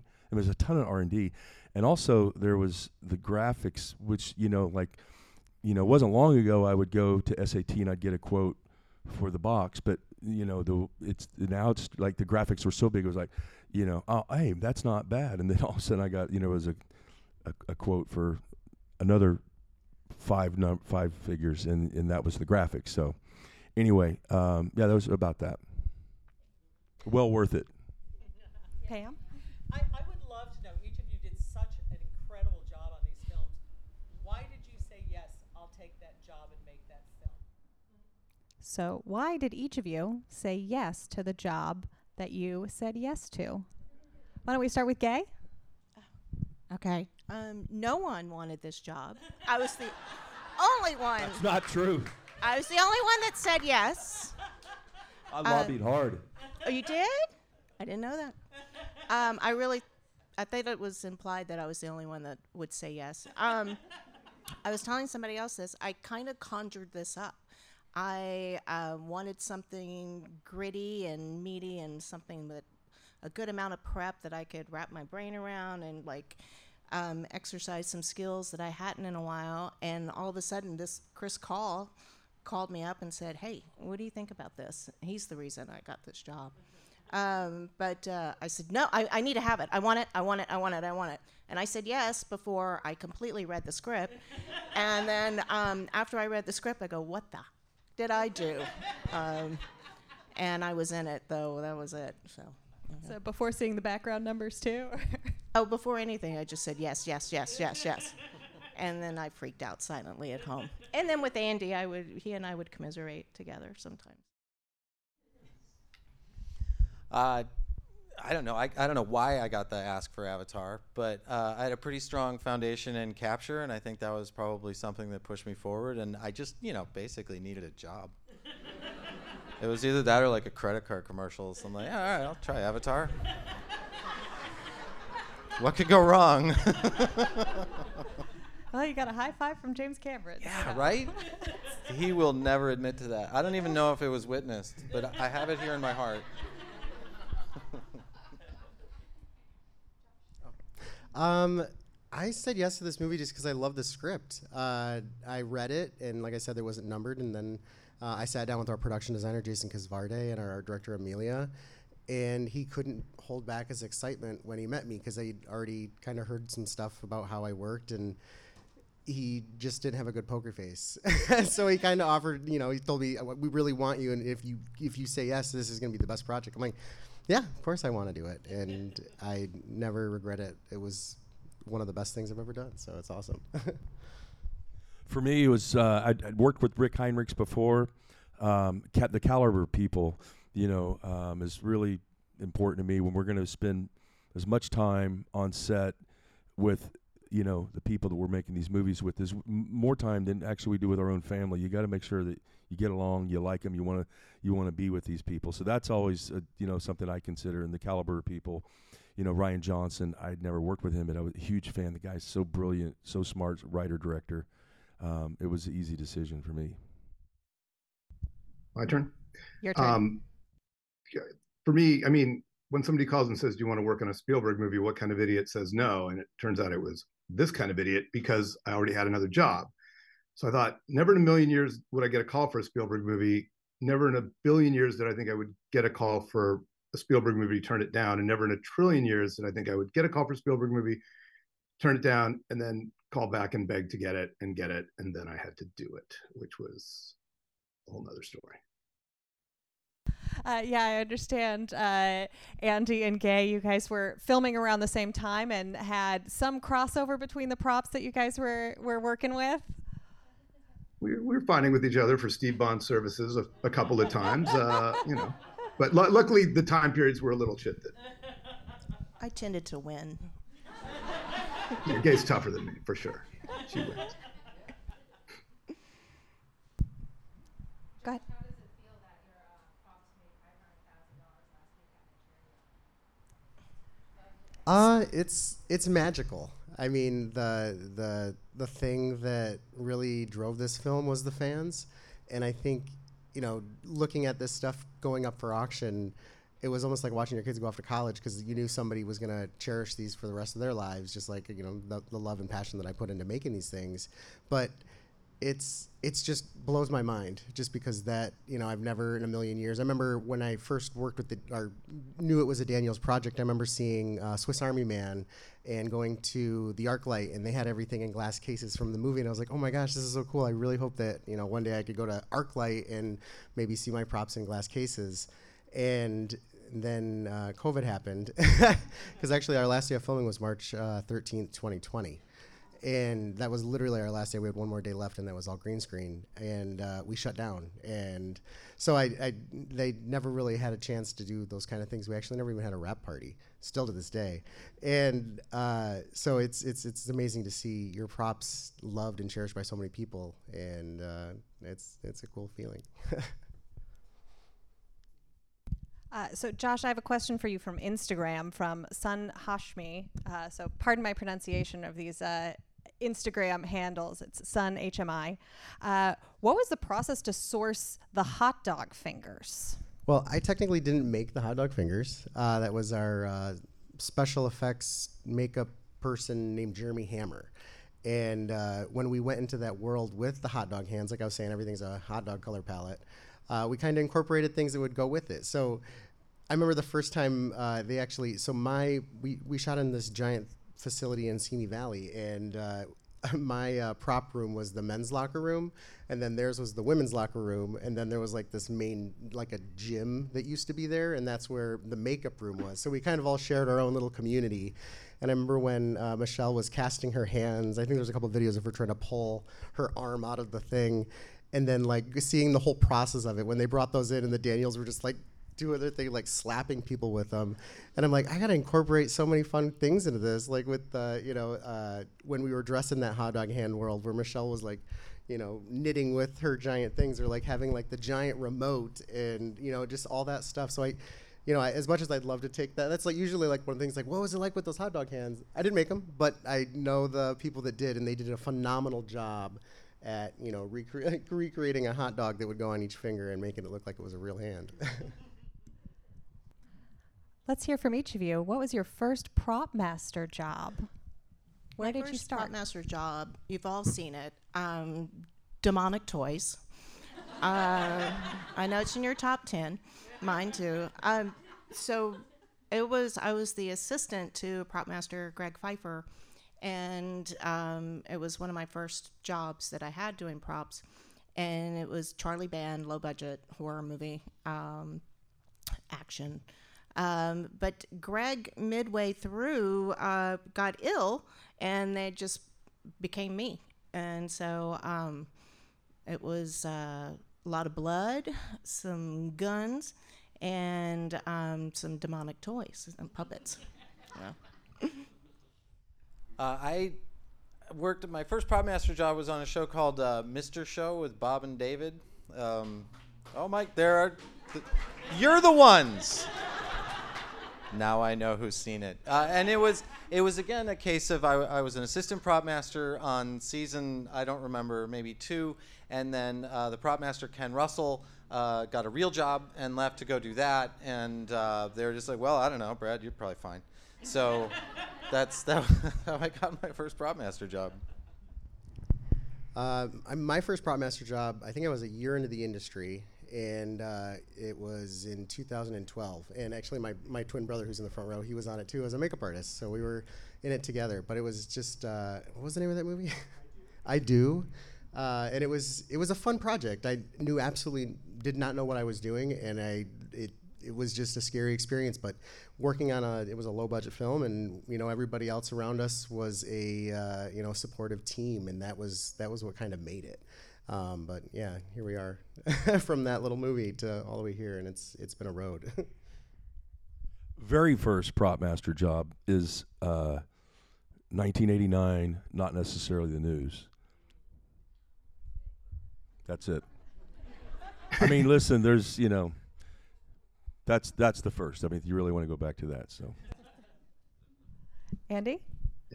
I did a movie called Leather Jackets. I'm not sure how I got it, but my first prop job was Pee-wee's Playhouse, a job that I was wholly unqualified for and really lied my ass off to get.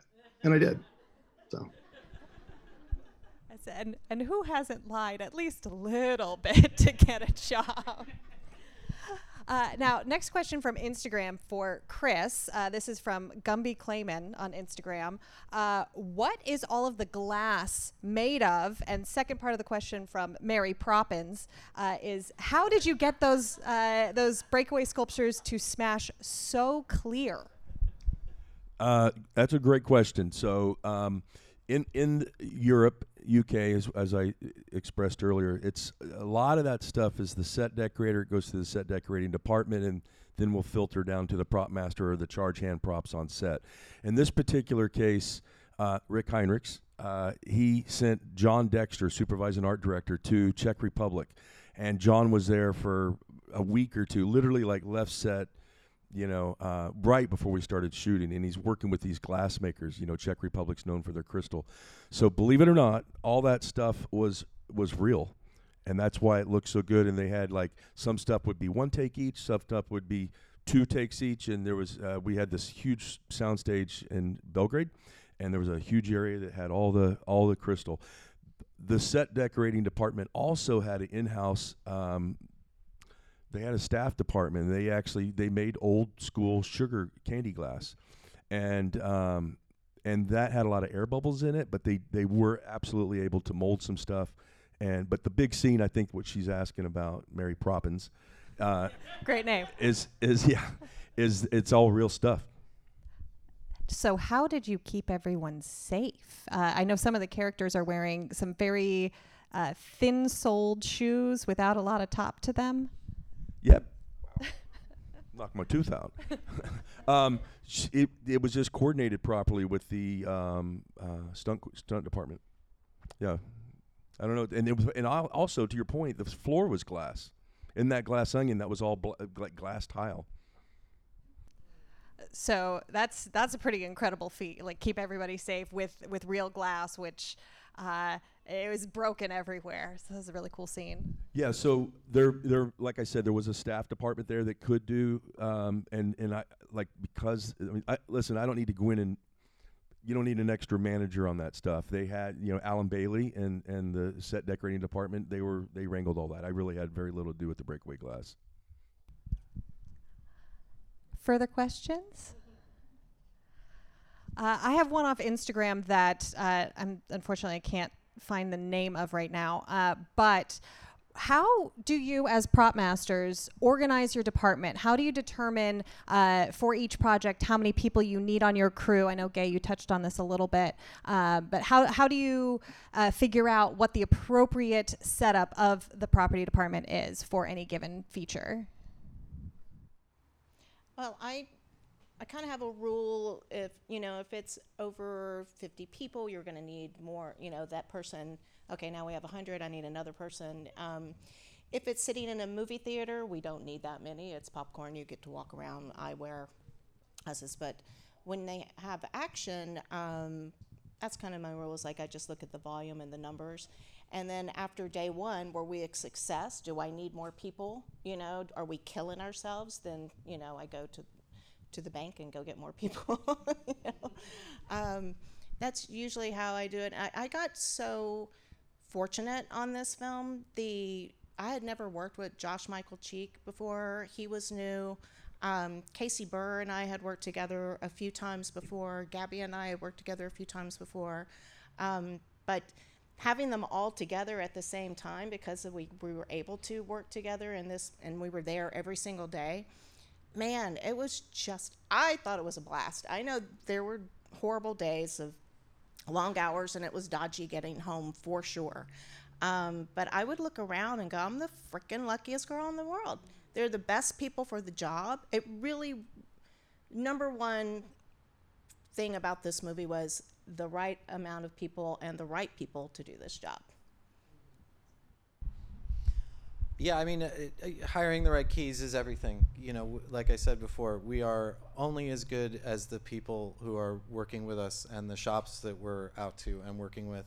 And I think a large part of budgeting, at least in my experience, is it's our job to educate the producers on what we need, because you are always getting, well, why do you need that many people? And you have to go through it again and again and again, and educate and re-educate and say, well, because we're doing all these things and you have all this background. And then we always want to cover what we don't know is coming, because there's always that aspect of the thing you don't know. Every single time. So you have to prepare for the thing that you don't know.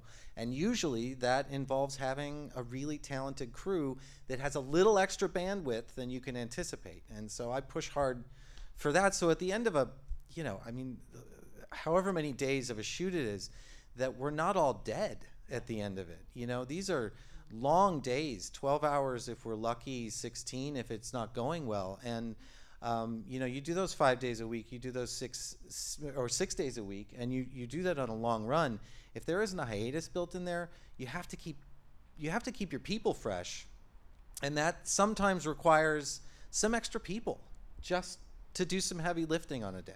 Yeah. So it's educating producers is, I think, one of the hardest things we do.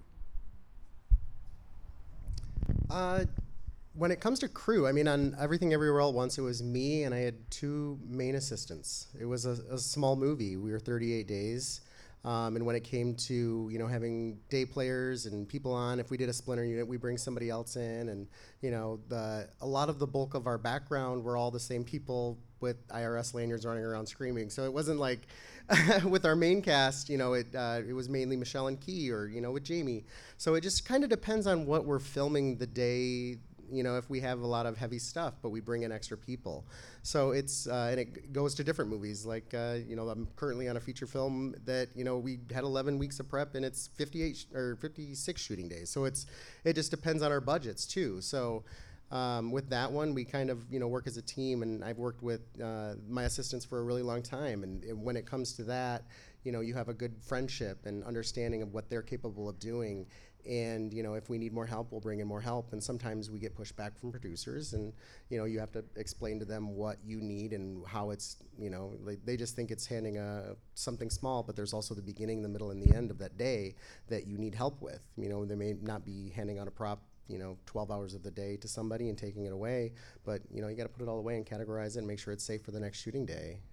So, you know, depending on what we're filming is usually depending on how many, you know, people we have. But I like to refer to my assistants as my friends more than assistants, because you spend 60, 70, 80 hours a week with these people, you become, you know, really good friends. And that's, you know, what you got to look for in assistants. And, yeah.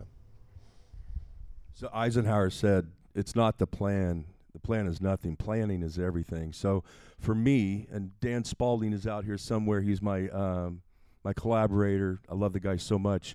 He'll be the first to say, I don't like a big crew. Because I find that if someone's not engaged full time, you know, they can get distractions. So it doesn't matter what film it is. I'll start off with a prop department coordinator, because in today's world, with the shipping, the clearance, the P card reconciliation, there's so much that's. Dennis, I'm sure, is laughing, saying, yeah, we had to do all that too. And I never had a prop department coordinator. But I've had one, it's true. So since 2005 or 6, I've had a prop department coordinator, very necessary position in my opinion, because then I can focus on making the movie. Just recently I found myself, I'm prepping a movie and I'm doing all the reconciliation. I'm spending more time doing that than actually making the movie, because it was just me. I was the only one really working on the film for a few weeks prep. So it's prop department coordinator, assistant prop master, and then from there it can be another assistant or maybe an armor, just depends on what the film is. But you know, I've been so lucky because, like, it doesn't matter if I'm in LA, Vancouver, we were in Pennsylvania last year, and amazing crew, like, and I like working, and I enjoy the physical idea of just being busy, you know, and not sitting back, and because I like being engaged. So all these towns I've been to, you know, I've had amazing people work with. Vancouver, great crew. We had this guy, and we met in Serbia on Glass Onion. His name is Marco, and we were down in the Dominican Republic recently on the Roadhouse, and we had to bring Marco in. And the producers, you know, very quickly they all came to me and just said, "Man, that was really, we get it." Because they were, at first they weren't. They're like, you're hiring locals. And I said, hey, we'll do it as long as we can make it work. But just being blessed with people that really, you know, you got to be all in. That's, if I could tell you, share nothing else, whoever you have in your career, you got to be all in. If you're not, go sell ice cream or do something different. You know, it's not the right industry. Andy? You know, I'm going to be a broken record, but like Chris, I don't like a giant crew, because the more people, the more questions you have to answer, which is why on Fablemans, I turned all that over to Melissa Harrison, my assistant, who is the brains, the looks, and the brawn of the operation. I don't know exactly what it is. I do. And she just kept saying, we need more people. And she would hire more people. And because it was supposed to be a tiny, tiny movie where we only had 3 people. I don't think we ever had less than a crew of 5, plus Molly Reese, who did a great job with the food. But we had Greg Edgar on the truck, literally working himself into the ground. We lucked into Paul Beauvais when someone else dropped out, and then we found Sky Nathan, who I don't know if any of you know him, but is just a ray of sunshine to my dark cloud. So, you hire the people, and they all fulfilled a certain role, and it was really actually kind of a pleasure to watch, because even with our day players, people, for some reason, the group that we had, it was easy to fall in with. I think and we had a bunch of people come in and go out, and it all seemed to mesh really well. But one of the things that did lead me to realize is that you need all the people you need. Like, you just can't short yourself, or you're going to get in trouble. And we didn't, and it worked out really well.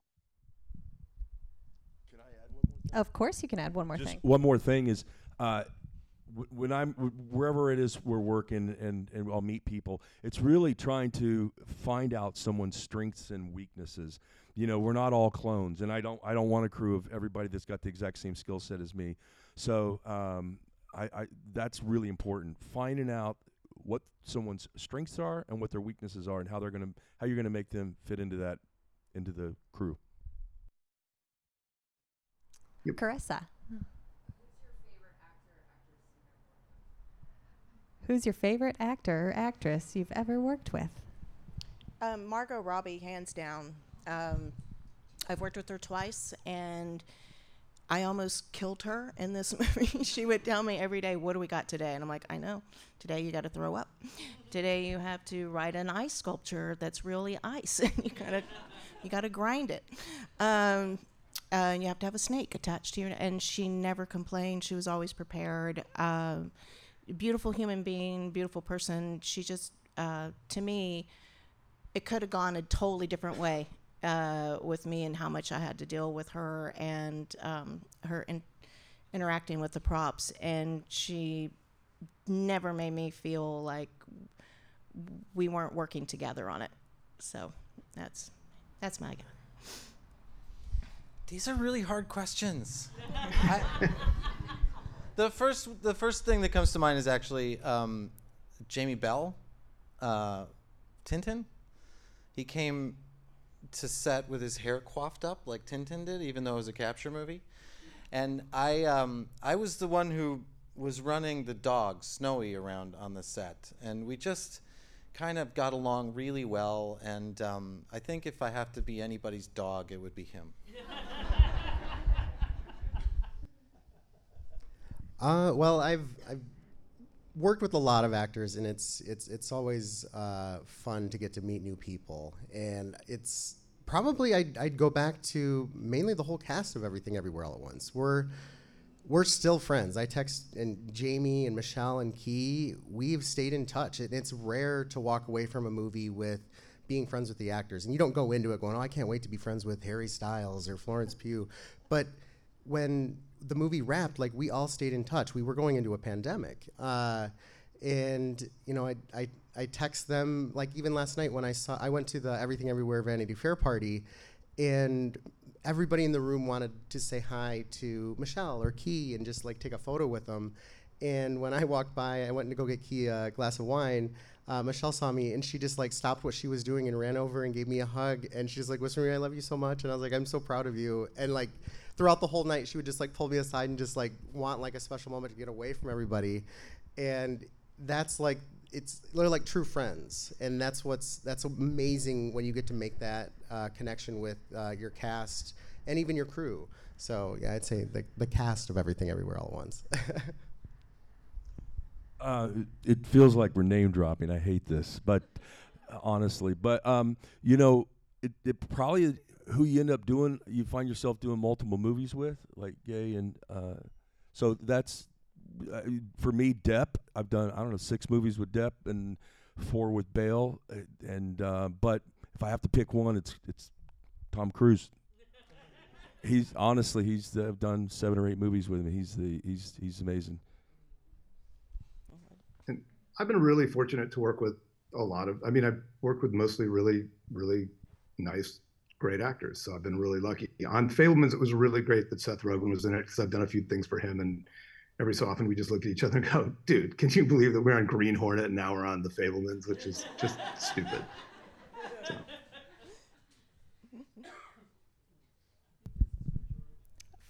curious about the hot dog fingers. Is that like on the market yet? I mean, I would be totally fun. I think the whole world would Yeah, they did put them on the A24 website, but I believe they're sold out now. They go pretty fast. Everybody really wants them. Stock up for Halloween. Yeah. I would say. Yeah, I will say this though: if you want the dildo pogo stick, Jeannie can make you one because she made mine.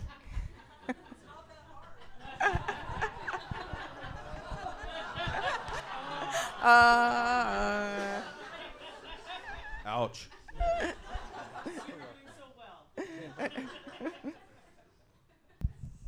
I see a question in the back. Teresa?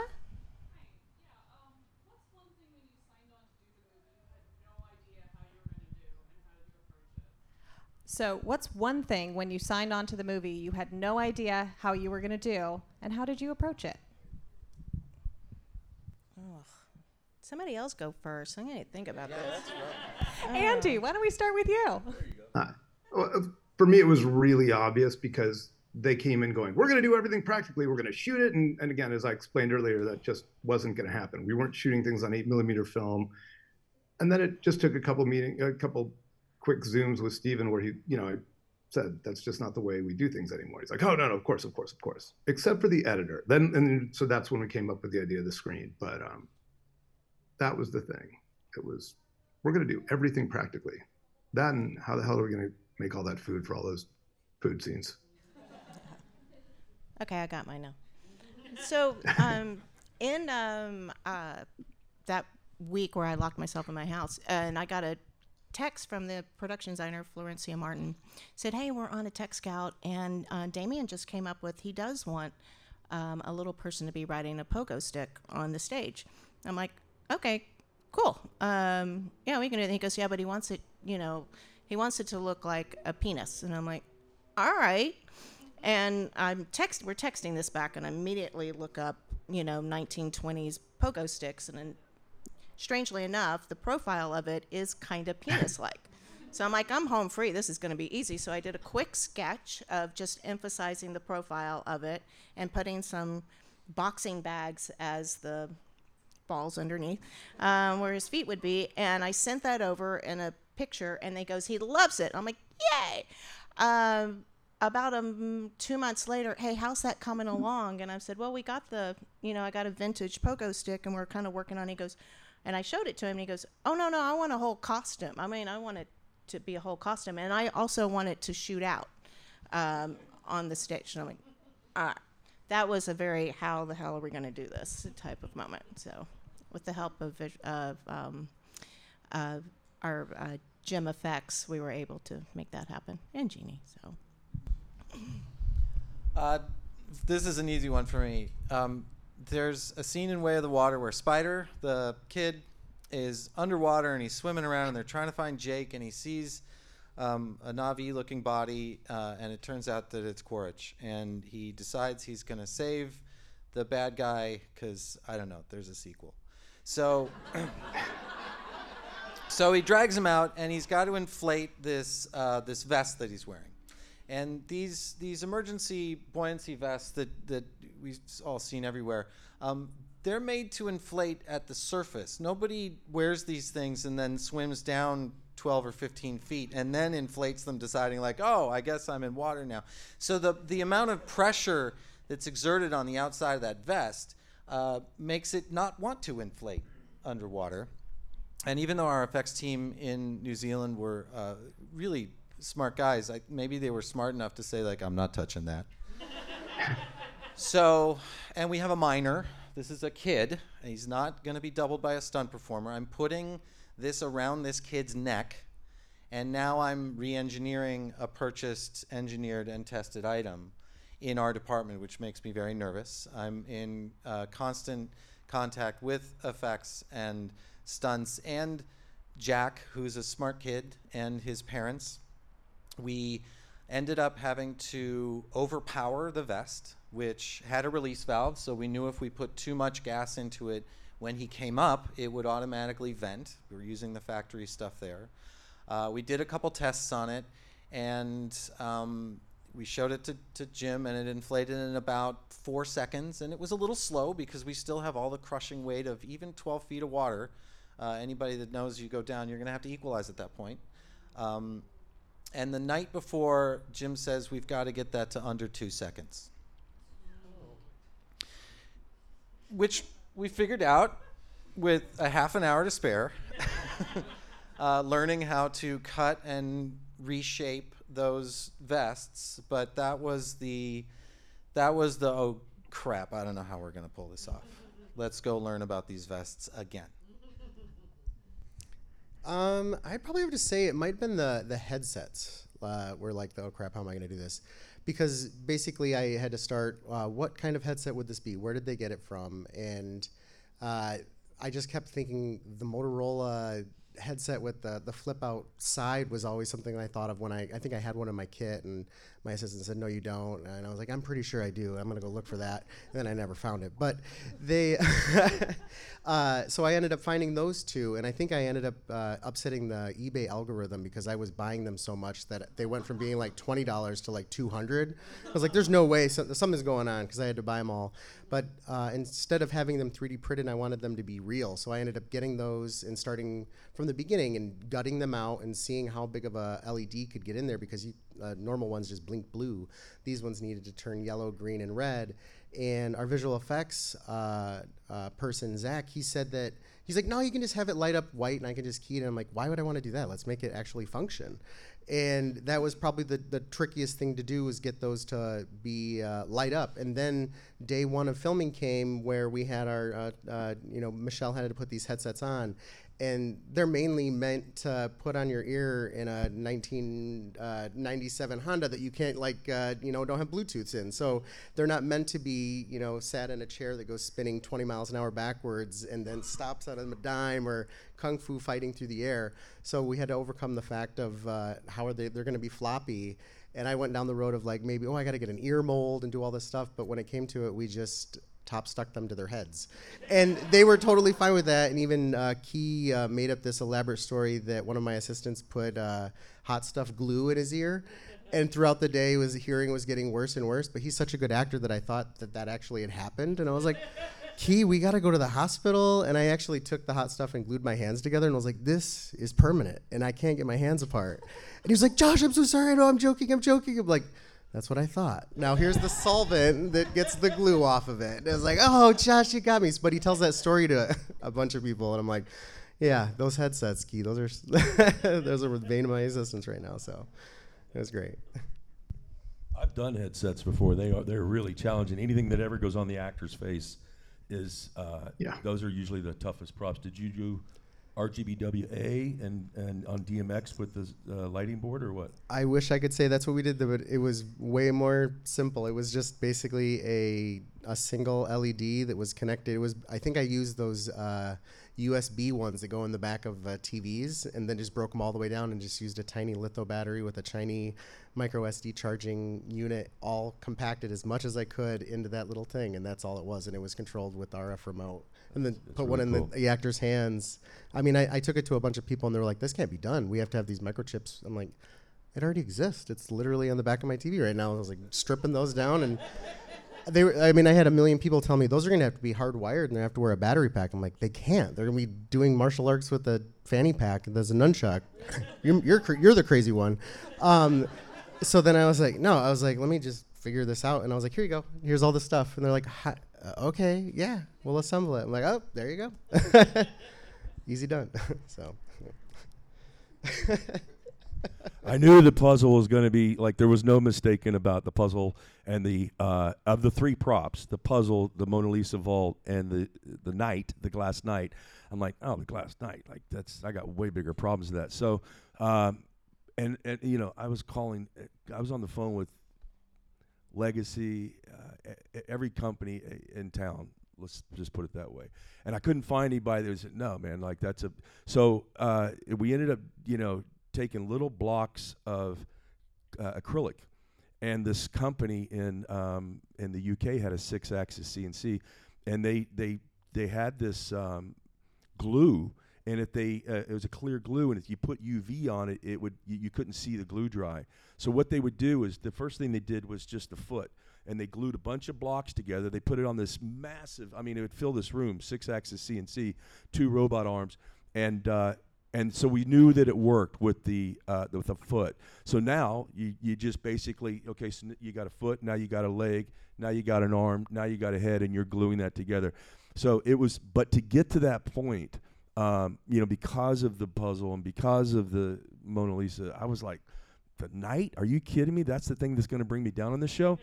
And so I'm leaving Greece a week early to go back to Serbia and receive all this stuff. And I'm on a Zoom call with the production designer, art director, everybody's in different places. And I'm seeing Rick Heinrichs put up this plan of the set, the Glass Onion set. And basically, I don't know if everybody's seen this or not, probably not, but the knight is supposed to be holding a crossbow, and it's part of a gag where this crossbow is it's aimed right at Edward Norton. And I'm looking at the plan, and I'd seen all these plans from the beginning. I'm like, wait a minute, Rick. And I just say this in passing. I go, you've got that knight flipped the wrong way. And he said, what? And like we continued the Zoom. I'm like, no, it's built the other way. As soon as the Zoom ended, my phone rang. And Dan Spalding, who's here, knows this, man. Like I got that, the feeling in the belly and the throat. And he said, "Hey, man, we've approached this like you're an art director. This is on you, Chris. You really messed this up, and you're going to have to fix it." Meanwhile, it's being built, packed up for shipping from the UK. And so I get in. I have a 2-hour ride through the Peloponnese. Southern Greece, through all these hills and mountains, back to the airport. I'm getting out of this taxi to go to my plane, and the phone rings, and it's Rick. And he says, "Hey, what are you doing?" I'm like, "Well, I'm getting out of the plane and I'm getting out of the taxi, getting on a plane right now." He goes, "I just wanted to say I apologize. I realized I didn't share that information. I changed it, and I didn't tell you." So we had to, in short, I said, okay, that's fine. That made me feel a little bit better. But we had to, I'm calling the UK, and I'm like, we got to cut the arm off, and we got to fix this.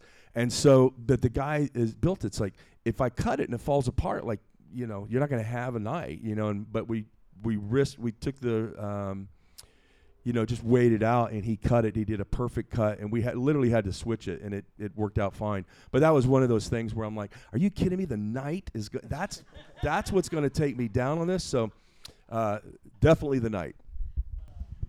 All right, we have time for one more question. Who wants to go last? Yes, go ahead.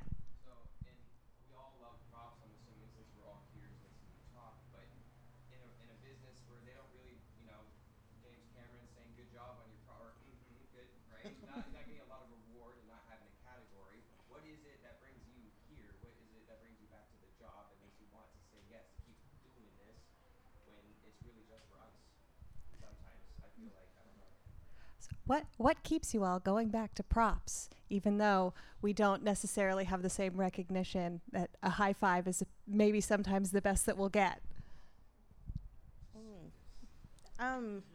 I literally fell in love with props. My sister directed The Howling Six, another one of your favorite movies, and she asked me to come out from Dallas. I had graduated from college a year, and I'm on the phone with her, and she says, "Yeah, you come out and be my assistant. She's going to be the director, and you'll just, And I'm like, all right, maybe I can. Didn't want to give up my job completely. I had a pretty glamorous job of working for a apartment complex, but I had to wear a uniform. I had to wear a pantyhose and a uniform. And when I got out here, and I realized that I could wear whatever I wanted to wear, and I could cuss. That was a big plus on the movie set. I was her assistant, but the first day of filming, I just was like, what the hell is that? And it was the prop department. I was like, this is cool. And it was an instant love affair, and it hasn't stopped. It's my only love, besides my dogs. But you gotta really love it because it takes over your life and your house and your garage and your storage facility and your car. I don't know what it was about it, but it's still with me now. I dig it. That's an easy one. Thank you. I walked out of a movie theater when I was 6 after seeing Star Wars: A New Hope, and I was a different kid. And I went home, and I've always been a maker, And I made myself a lightsaber, and I made a blaster out of Lego, and I played and played and played. And it's that same sense of wanting to make, and maybe someday there'll be a kid who sees something that we've done, and it will fire their imagination in a brand new way. And if we can get that, then it's a huge win. I still like making. I make for myself in my garage when in the 14 seconds every day that are for me, and I'll never stop doing that. So that's why I'm here and why I love this job. And I also don't think I'm qualified to do anything else. No, we're qualified for everything.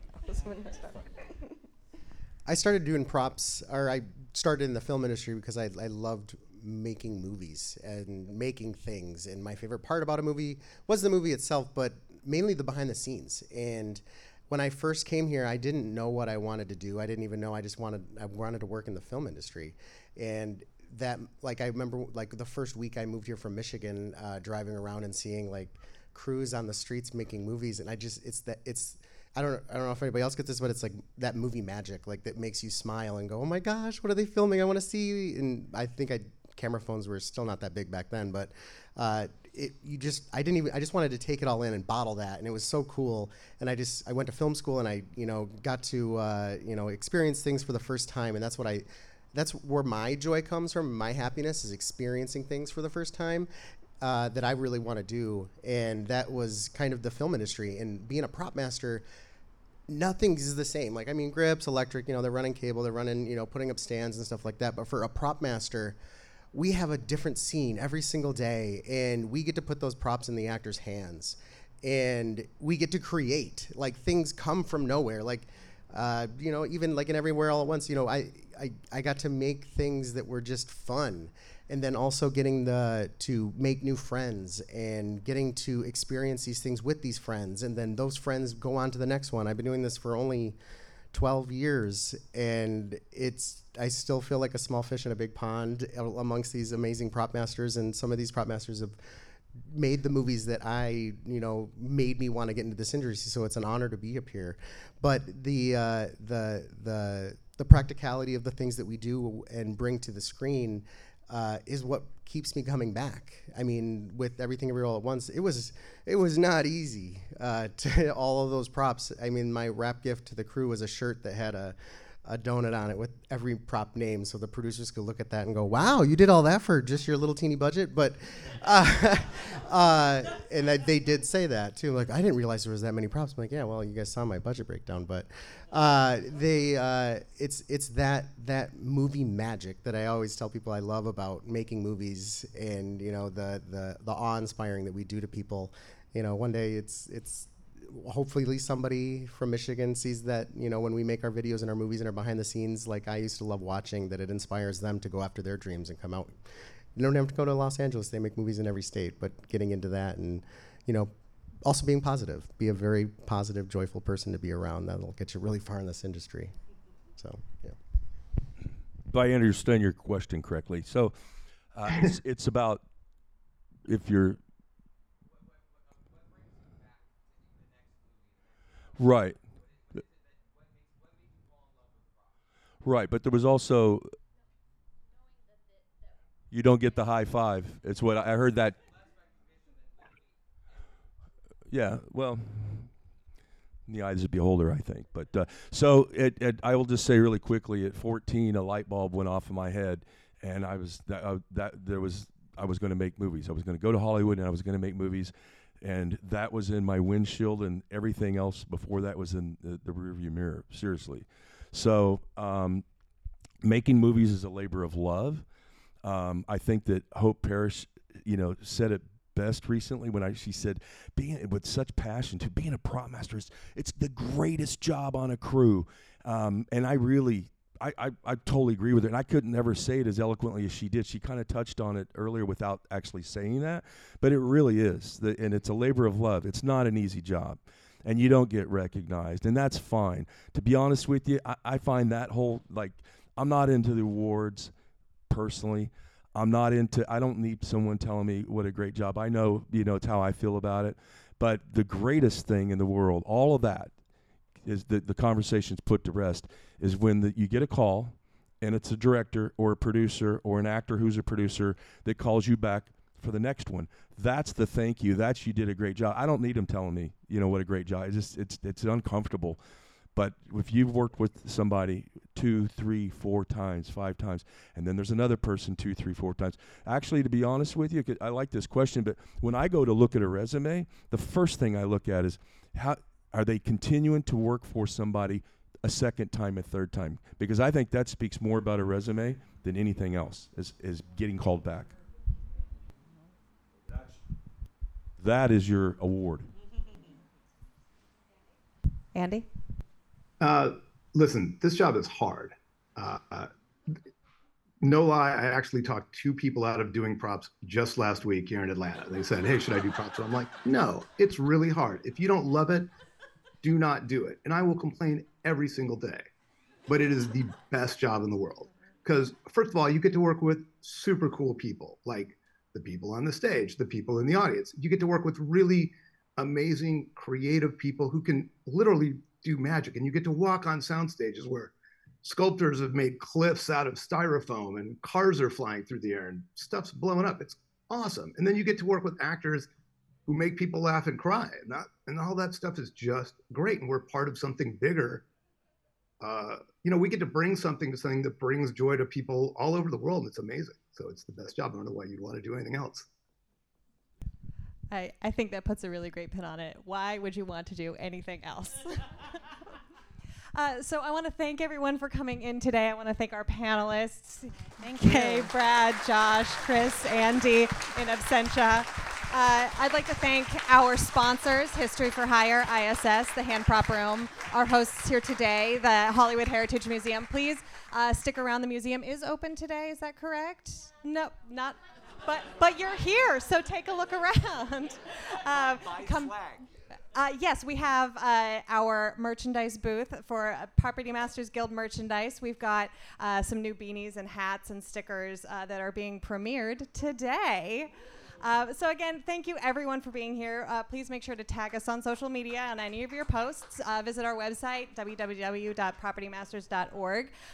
If you haven't already seen these fabulous films, they're a great time. All of them are incredible, and all of these prop masters did such incredible work. So thank you all for being here today and for sharing your insights. And thank you all for supporting the Property Masters Guild.